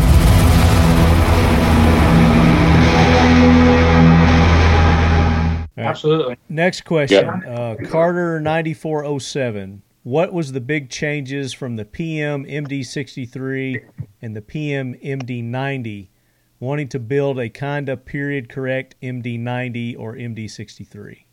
Anybody know that? Let's look it up. I know the MD63-65 is 760 by 39. Oh, that's the Aimer. It looks like an Aimer. Maybe that's a different name for the Aimer 76. Yeah, that's where we kind of fall into the into the trap of playing Conflict. around with the numbers. I mean, the conflict time. Right, because it's the commercial, non-commercial, guard, not guard. You know what I mean? Yeah. It's so I can't really. So the original Romanian AKs were the pistol military models, 1963, with a fixed stock, and the PMMD 65 with an underfolding stock. Operating the PMMD 63 and PMMD 65 is basically the same as using an AKM. A carbine version of the PMMD 90, designed by the PMMD 90, was also introduced. It uses the PMMD 90 standard wire stock, folding straight receivers. Still 7.62 by 3.9. It's more comparable to a Russian AK-104. It looks like it's an Aimer 76, but a different model number-ish name. So it says it uses a and then side folding wire stock and has a slant flash suppressor muzzle brake. So basically, it's a Draco with one of these on it, kind of like the Aimer 76. I would personally, the MD90, I'd go with the MD90 because of the side folder. There you go. We've got so I'm in retail today. You in so retail we got, today? Customers in it. I'm kind of the same. All right, Bailey Mueller 80. Why no mass transition to 556223?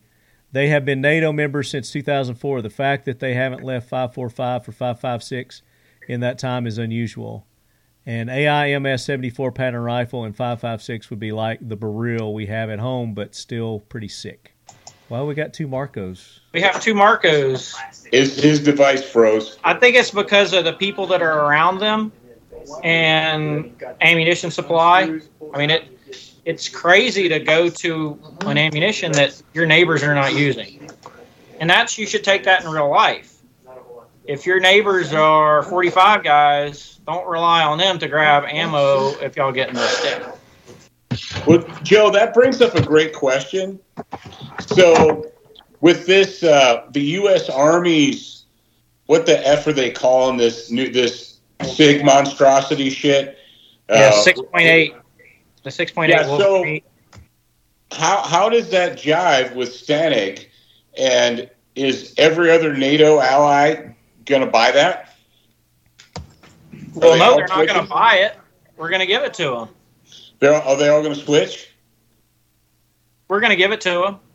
So, I mean, they're the same thing to have on 5.56. It's just it's going to be on a larger, faster scale. But, I mean, 5.56 is not going anywhere for at least 22, 25 years or so. So it's always going to be in the NATO Stanek lineup.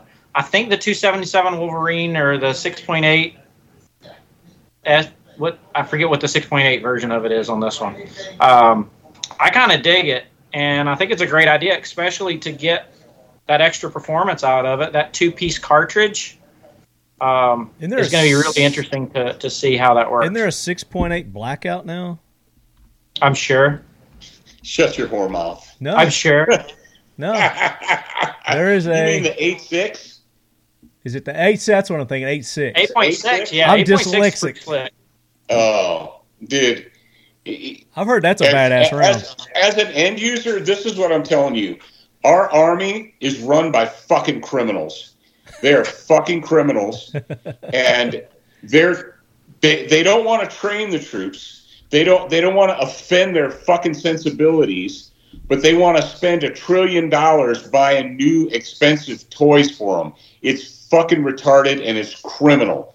The fact that our military, that our government is spending all this money on new toys, and of course, if you just fuck it, look throughout history, why did we end up with some of the stuff that we ended up with? Because you've got lobbyists in Washington, and they're buying coke and hookers and steak dinners for these generals at the Pentagon to sell them crap and art. Their kids' art. Yeah, their kids' art or whatever the fuck it is. Biden's art. No, but you can't buy your way around a lack of training. you can't buy your way around a weakened army. When you weaken the army by poisoning them, and let's face facts, our army has been essentially decimated. All of these super serious hardcore guys said, I'm not taking your shot, go fuck yourself, and they got out. The ones that stayed in now are sick, and they're also slavish because they have the mentality like, well, I was told to take this poison shot, so I took it, and I'll do whatever they tell me to do. But getting back to hardware, this mad rush to buy these new guns is, and they're bigger and heavier. This new battle rifle is larger and heavier, and we've got soldiers that are weaker Smaller than they've ever been. Yeah. Because so they're going to give them a bigger, heavier gun. They wear mini skirts. Yeah. All right. Let's get past this. Go. Let's finish these questions. Nikolai. Hey, you brought me on, bitch. I know. That's great. You knew the repercussions, and I like it. But we got to bounce off that. In honor of Joe being on the podcast, Nikolai Aplanap says he is wiping everything down with Ballistol. So there you go, Joe. Wiping down, not like filling up the bathtub and just dipping it. Just dipping it. Flood Munitions, our good buddy Evan. When shooting the Lord's Caliber 7N6, what's the best method for cleaning out all the delicious, delectable corrosiveness from my sweet, sweet 74? Well, urine. Pee on it. Nope. Pee on it. Seal 1 right here, baby. This is your best defense. Go to get you some Seal 1. It fights and helps prevent corrosiveness. So. Well, can I comment on something? And I'm a mechanical engineer, but not a chemist. But just to kind of the basic chemistry, what you see as a corrosiveness on your gun is that bluish. I might even show it to you. Hold on just a sec. You got some corrosiveness going on in one of your guns? Yep. Yeah, there you go. Joe's got one. What is it? Yeah. This is more copper fouling with some light corrosive primer. See that bluish stuff on the tip? Back it off just a little. That's copper sulfate. Yeah, there you go. Yeah, sulfate. That's a salt. That's what just came out of my butt. And the salt, it could be easy. It's very dilutable, and it could be washed away with nothing but water. But you can also use your regular hops solvent to remove it. So it's called Seal 1. It's left for like archaeologists to find, it's not going to harm your metal to the point where it will just disintegrate. So just using a regular hops, or even if you don't have it, just a warm water Seal 1 kit will remove it, no problem. And now the proud owner of that stuff, I actually used it, so it works pretty good. And as far as the tools are concerned, you got 10 of those that were issued to you by our Lord God. Your booger pickers. There you go, Paul. 10 booger pickers. It's not a lot. Everybody has 10. Some people have 9.5. Yeah. All right. All right. Hot soapy water. Hot water is the key because it evaporates as fast as it can. But yeah, don't be afraid of corrosive ammunition. That's the stuff that's going to still be with us in 100 years for our children and our grandchildren to be able to fight. But here's the thing with Seal 1, guys, and that's why I say Seal 1 is you put that in your guns before you shoot them. You treat it with the Seal 1 product, and it's going to prevent that corrosiveness that you're going to get from that. And it's definitely going to minimize it. So it's a lot easier to clean up with the soap and water that they're telling you to do afterwards. Going back to the NATO thing, all the new ammunition that's being made right now is all the green ammunition. All the lead, all the mercury fulminates, all of the shelf stabilizers in ammunition is being taken out. They're artificially be given a shelf life of about 20 years. Past that, the ammunition is going to turn into unreliable. Much past that, it's going to be turned into nothing. So that's one of the compliance and one of the gun control measures that they are implementing on us is the shelf life ammunition. So don't be afraid of corrosive ammunition. It's still going to be there for you. It's still going to go bang in 100 years when your kids need it. There you go. Yeah. Good point. A couple more here, and then we're going to give away shit. And I think we're gonna do something different for the Atlas Defense silencer giveaway. We're gonna make them work. We're gonna make them work for that, Joe. We're going to make them submit an essay or something? Yeah. Trivia, yeah, it's a trivia essay. Yeah.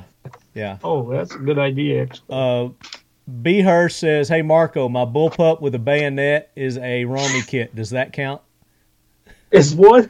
What was the last part? He says, "My bullpup with a bayonet is a Romy kit, Romanian kit. Does that count?" Count as counts as what? A Romanian rifle, I guess. Did you guys? I mean, whenever they pick it up off your cold dead body, somebody can put regular furniture back on it. So yes, it counts.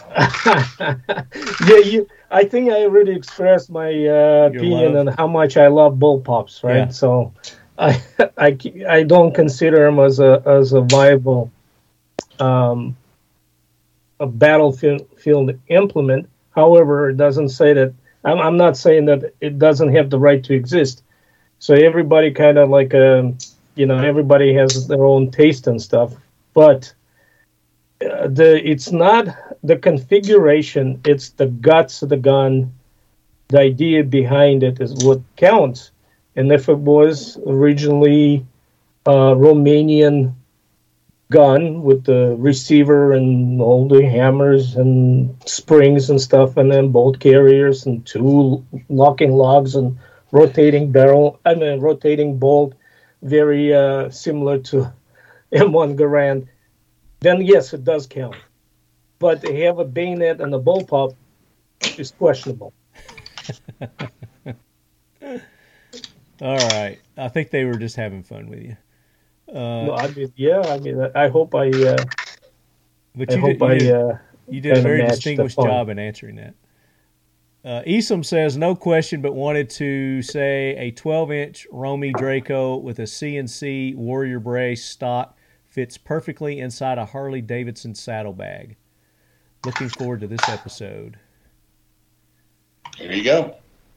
The Draco, as bad as of a reputation it has and kind of gets the heart of it, is a real battle gun. I mean, this was a military SBR style gun. I mean, this is now the micros and the mini Dracos. Well, there's a question on that too. I didn't really want to get too much into that, but the question was basically why the mini and micro Draco. Why? Yeah, why do they exist? America. To separate thus from the green. but if you look at the first appearance of that gun, right back in the early 80s, so maybe even the late 70s, maybe it was maybe to address, and I'm just spitballing right here. Sure. It's the same reason why the Soviets wound up fielding the AKS 74U for their tank crews, helicopter pilots, APC drivers and things like that. So to have a compact but yet compatible type of gun in the battlefield. I was seeing if I could find who asked that, but I think it's a great, and yeah, it's a section to fit the niche that the AK-74 used, the cranks, the Suchkas were there for.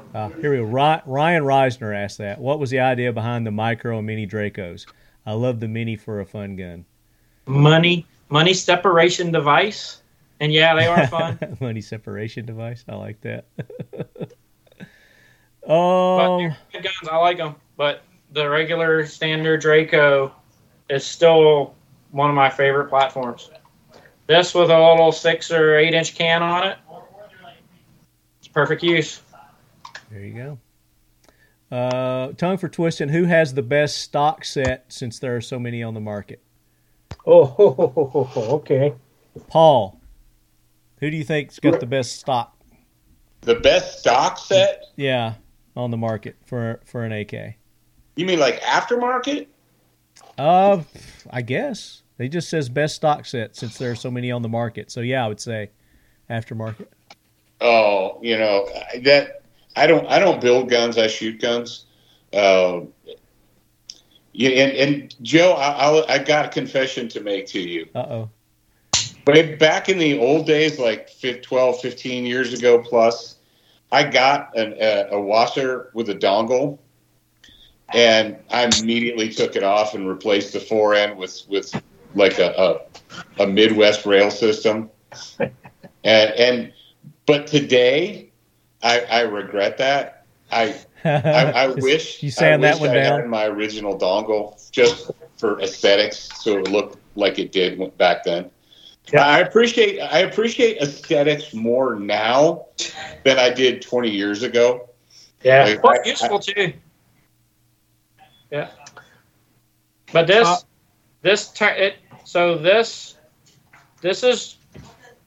is firewood. So Joe's holding up a fore end. That's $60 plus. That's somebody that didn't like the dongs. They whacked it off and turned a $60 plus collectible fore end into a piece of firewood. I just had last Saturday. I had. But no, here's the thing. I taught the AK class, and one of the guys showed up with that thing, with the cut-off dongle. Yeah, it wasn't useful for them, so they made it fit their purpose. So, all right. I can accept, like a lot of people do the sharp hey, cut. they took your advice, Marco, and they used the file and the sandpaper.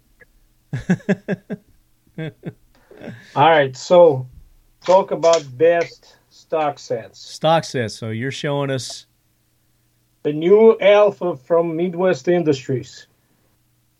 Oh yeah. So you got long, and they have a short version, the handguard with the M-lock, that also supports the hinge mechanism for the top cover.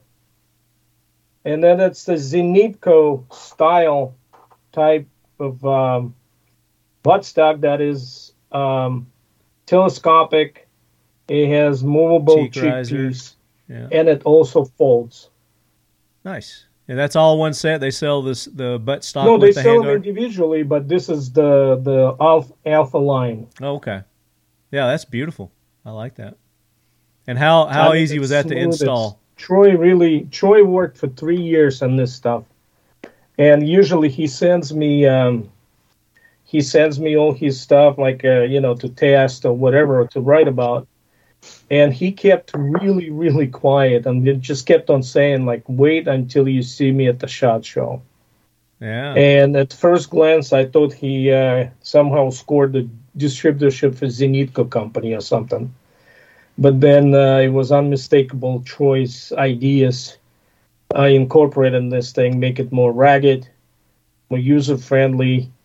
You don't have to modify your gun like in the past. You had to cut off a sling attachment or your rear trunnion tang. Yeah. You don't have to do that anymore. Nice. It goes onto your gun, and if one day you decide to swap it back to the original, you can do that. Is that a 1913 for the stock attachment, or is it? Yes, it is. So there's a block right here that goes into underneath the trunnion, right?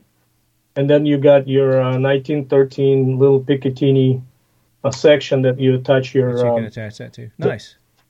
Right. So he does it for a variety of variants, including all the Yugos and this and that and the other thing.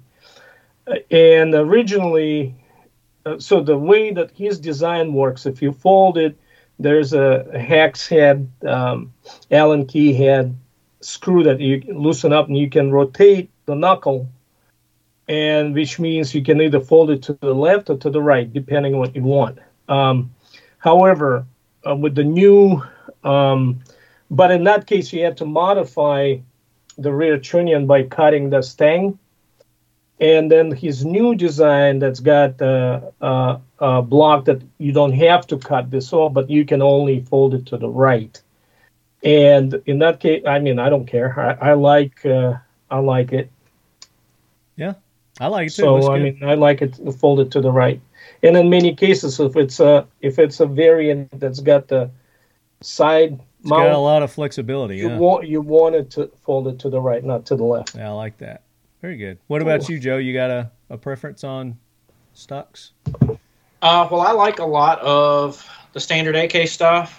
I'm a big fan of the left side folder, unless it has an optic attached to it on that side rail. Yeah. I do like a right side folder is probably my preference.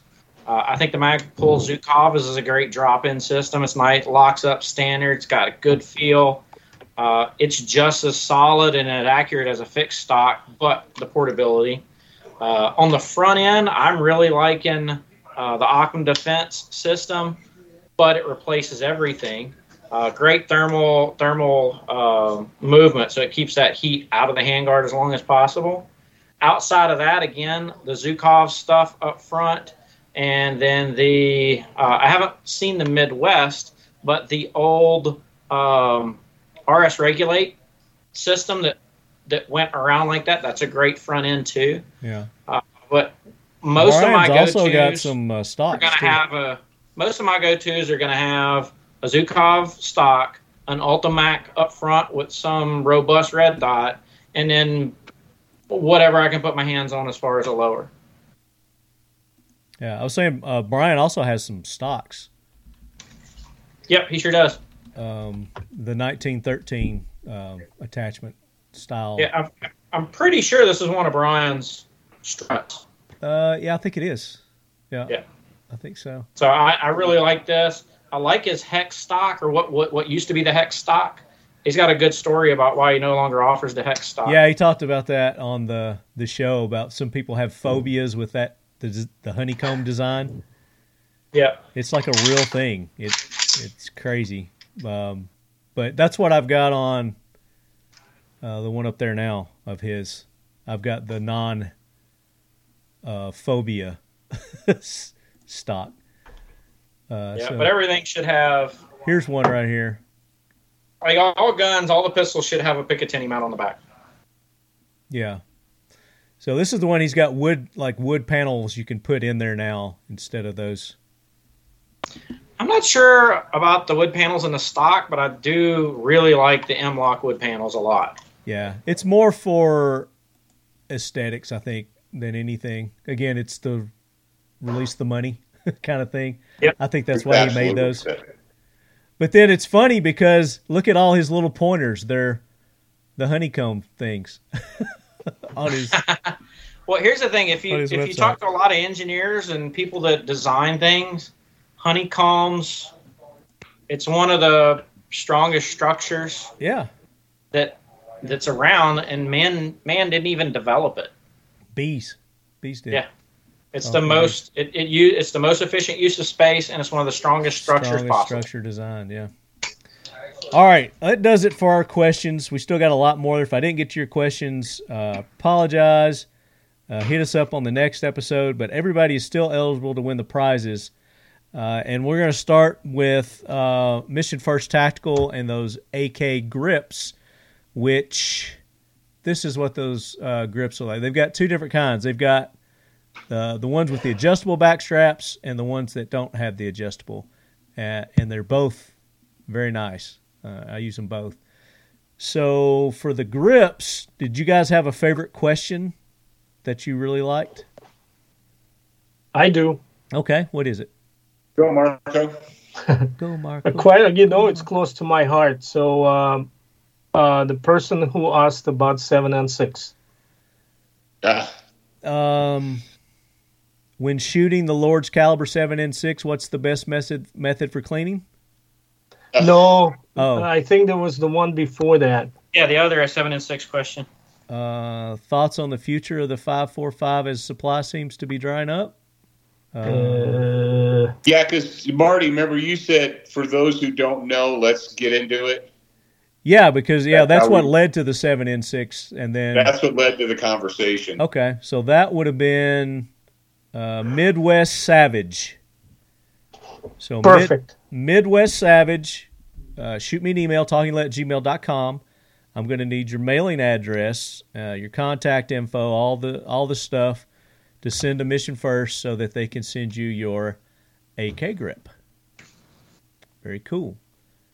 Next, let's give away the Seal 1. And I thought I had it pulled up. There it is. We're not giving away a universal cleaning rod kit this episode. But they do have these available for sale now. They've got their cleaning rod kits. So what about your second favorite question?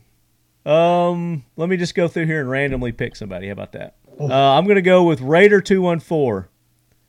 And Raider214 said, is there a particular Romanian rifle or parts kit that's available now that you see jumping in value over the next few years? The Romy G kit. Yeah. Unless you can get any 5.45 kit of any kind or a crank kit, any of those are gonna be high value. But yeah, that sounds like a good question. Yeah. That's a good one. And then I couldn't remember what else I had to give away. So Tray, you had a tray? Well, we did the grip, but yeah, we'll give a tray away too. How about that? We'll give an AK Corner tray away. Thaden83, how can you accurately distinguish? He asked that MD63 and early. How can you accurately distinguish between an MD63 and an early stamped Soviet AKM? Is there obvious differences? So yeah, I didn't ask that one. The Arsenal mark, furniture. Well, the dimples too. Dimples, Arsenal mark, furniture, and overall quality and finish.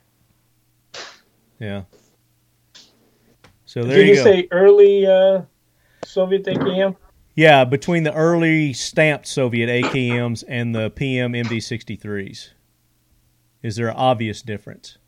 Well, Arsenal mark and furniture. The dong. Yeah, and the dimples. But I'm thinking at one point Soviets start to paint them instead of just blue and finish.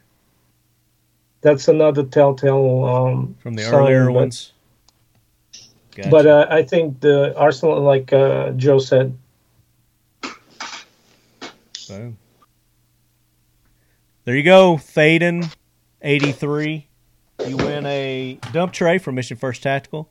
Everyone who won this episode, talkinglead@gmail.com. I need your contact info, your address, and we'll send you your booty. Now, Joe promised a giveaway on a silencer. Yes, let's give away a can. And we're going to give away a can. We're not going to give away this episode. We're going to give away next episode, Joe, and they're going to have to work for it. So you've got to be on it then, huh? You've got a trivia question that you want to throw out there, or absolutely, and something that was mentioned and evolved in this episode. Okay. So they would have had to have watched this episode or been a true AKist. Okay. To know this. Okay. And what is the question? So Joe, what revolves around the AK round geometry that leads to its legendary reliability? There's something very important about the geometry of this case and this round, whether it's the 5.45 or 7.62 by 39. Why is it made that way? So there you go. Joe, can I give a hint that reference to our I think you gave a very, very good hint already. Yeah, yep. So the answer lies in this episode. I believe it does. So there you go. So that's one of the biggest things that a lot of people don't think about why AKs are so reliable. It's a whole system. It's geometry. What a great trivia question. And they have to watch this episode to find the answer. They have to listen to this episode. Or to get listen the answer. to it, yeah. Yeah. Or they just know it. Yeah. Right. Maybe. AKA why AK chambered ARs suck. All right, so there you go. And Joe, do you have the can that we're going to be giving away? Show a picture of it. Tell what it is. And you've got until the next episode. So you've got a month, Leadheads, to get your answers. So this is our new. So we just released our new dealer demo program. So we've got 2 Atlas boxes of silence. This is box A, and we have box B. Can you wipe your camera lens off? It won't. It's, well, maybe. Hold on, let me see. I don't know if it's just your camera. Or if I noticed it was super cloudy earlier. Maybe it's just Louisiana. No, it's worse. That's better. No, I'm kidding. That's better. I'm kidding. All right, so out of the box of silence, we have our most favorite item, our 22 can. It's the lightest 22 can on the market, 2.4 ounces, lifetime warranted, full auto rated, $400 MSRP. So I'm going to give one of these away. Who needs a good 22 can? Very nice. Everyone. But you got to be in one of the 42 free-ish states. Yeah, you got to be able to have it to win it. So, does it come with that whole kit, or is it just the can? There you go. No, just a can. Okay, so just the can. Just the can. What's it called? The Copus 22. The Copus 22. Yep. So there you go. That's the booty. And I need to introduce you to Kraken cases, Joe. I showed you this at NRA, right? Yeah. The foam. Yep. I like that foam. Yeah. And it's like, I don't know, 800 degrees heat resistant up to. Oh, nice. Something like that. So you can throw a hot can in there. So there you go. Atlas Defense Copus is the big giveaway for the next Talking Lead AK Corner. Don't know what the topic is yet on that episode, but Joe's going to be on that episode. He asked me to award the winner, the giveaway there. So email me your answers, talkingled@gmail.com. Put in the subject Joe Mo's question. How about that? Put in the thing silencer giveaway. Okay, silencer giveaway. Yeah, even better. Leave it to Paul to simplify things for us. Perfect. I love that. So silencer giveaway, and then the answer to the question. And I guess I'll post the question also on social medias for people. Is that sure? Yeah. And then that way they have to come back to this episode and listen to it. But let's say there's plethora of correct answers. So how do we pick the winner? What's the tiebreaker? So here's what we're going to do. Everybody who answers it correctly, we're going to assign you a number, and then we're going to randomly number generate pick the winner. You don't want them like to that? Maybe attract the creative side and say maybe a 5 sentences minimum and describe your findings. Marco is really liking the essay idea. Yeah, he really hits on the essay. I'm a writer, and I'm going to send them all to you to review, Marco. So all right. So I guess the simplified, what geometry the AK cartridges, the AK family of cartridges, gives its inherent reliability. Okay, so Joe is going to email me the question specifically so I can put it up. I'm not, just transcribe what I just said. Yeah. Just email me that, and I'll post it. But you listeners have an early jump on it, so there you go. Perfect. All right, guys. Guys, thank you so much for taking the time to be on. Really appreciate, Joe, you being on. Paul, thanks for being on. Marco, always appreciate you being on. Real quick, everybody, give your companies a plug and where everybody can find you. Studentofthegun.com is where you find everything. AtlasDefense.com and all of the social media involved. Well, since we are a multifaceted company, the company name is AppTech LLC. And since we do several things, I don't have a particular web page to go to, but as far as the silencers are concerned, it's disavowed.com. And, where you can find the information on, or you can contact me on my, the direct, mark.vorobiev@yahoo.com if you have questions, and I'll be happy to accommodate and answer. There you go. Or if you've got questions for Marco, you can send them to me, and I'll forward them on to him as well. That does. Please don't hesitate. I'm very receptive to any kind of questions, and I'll be happy to answer. Very cool. And then you can also get Marco's book on Amazon, the AK-47 Most Prolific Evolution of the Most Prolific Firearm. The survival and all that other stuff. Evolution of the world's most prolific gun. Marko Vorobiev, and you'll find it. He's got a couple other books there too. Paul's got several books also. You can go to Student of the Gun. You got a new one out other than the one you. Well, the newest one for me is the Beyond the Boo Boo book, and then there's James's book. Yeah. What's Beyond the Boo Boo, Paul? What is that? Oh, it describes my 15-year journey to get people to just shut the fuck up and put a tourniquet on and save people's lives. So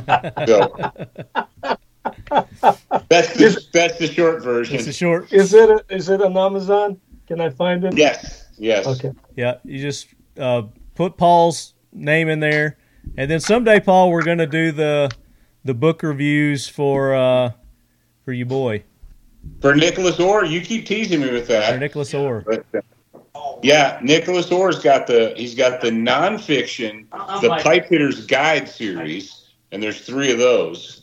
And then he's got the Operator series, and there's 5 of those. 5 of those too. Yeah. How many of the Operator books have you read, Marty? 3. 3? Yeah. So you read Diomedes? Okay, good. Yeah, I got the first 3 under my belt. So looking forward to that. We're going to do it. We're definitely going to do it. So yeah. But Leadheads, that does it for this episode of the Talking Lead AK Corner. Tune in next month, and between now and then, I want to see your answers to Joe's trivia question to give away the Atlas Defense Copus 22. Copus 22. There you go. All right, guys. Till then, out.